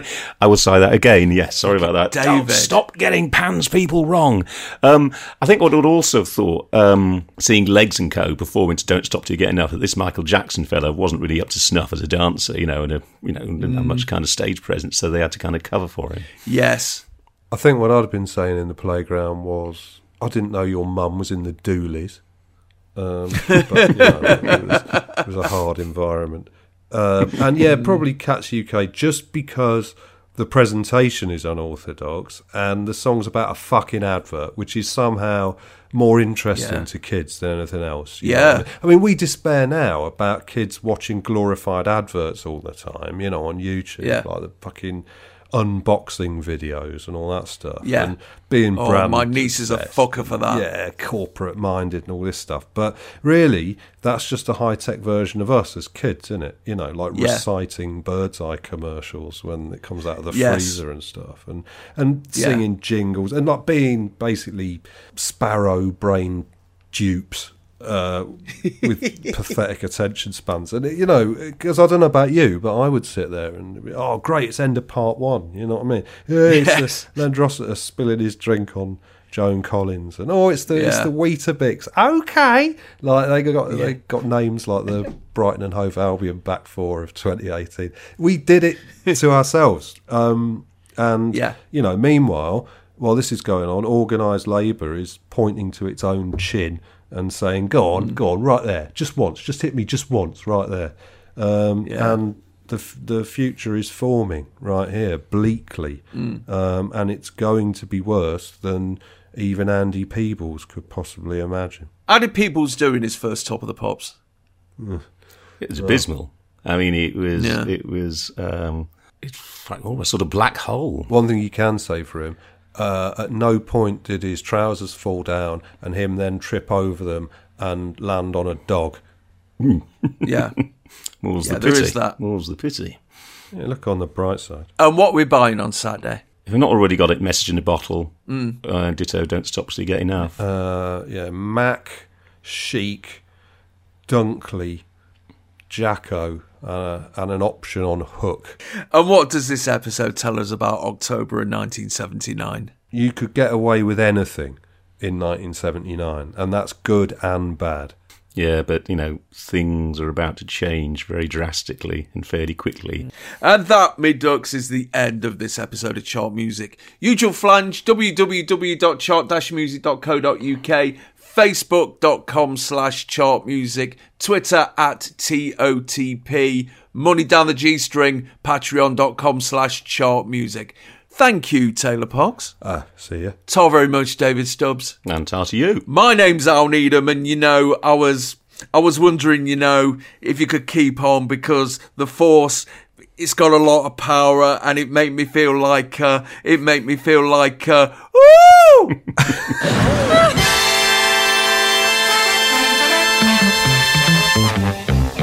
Chart music.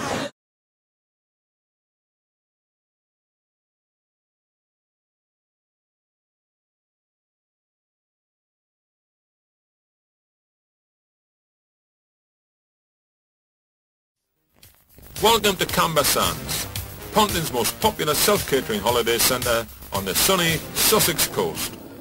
And you can be sure you'll be getting a really warm welcome. It's an ideal centre for sightseeing, with plenty of places to visit nearby. It's lovely here. Self-catering's no problem here. There's a big holiday shop right on site. Plenty of choice, and it's open every day. Get a crock, ma'am. And you'll please yourself all right. A dip in the pool or some fun with the kids. Whee! When's the next Olympics? Now come on and fly a kite. And take a look at these famous sands at Camber.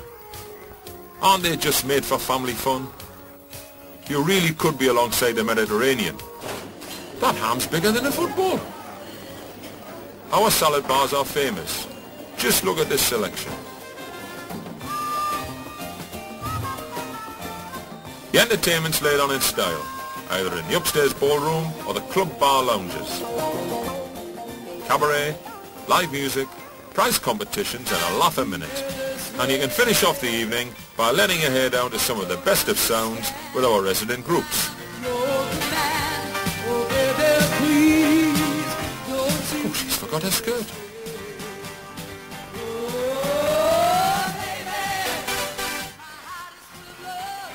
What a mover.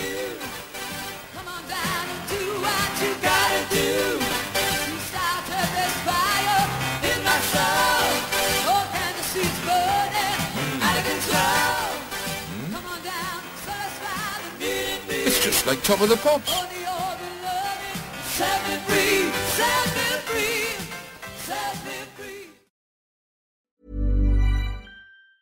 Ever catch yourself eating the same flavorless dinner 3 days in a row? Dreaming of something better? Well, HelloFresh is your guilt-free dream come true, baby. It's me, Keke Palmer. Let's wake up those taste buds with hot, juicy pecan-crusted chicken or garlic butter shrimp scampi. Hello Fresh. Stop dreaming of all the delicious possibilities and dig in at HelloFresh.com. Let's get this dinner party started.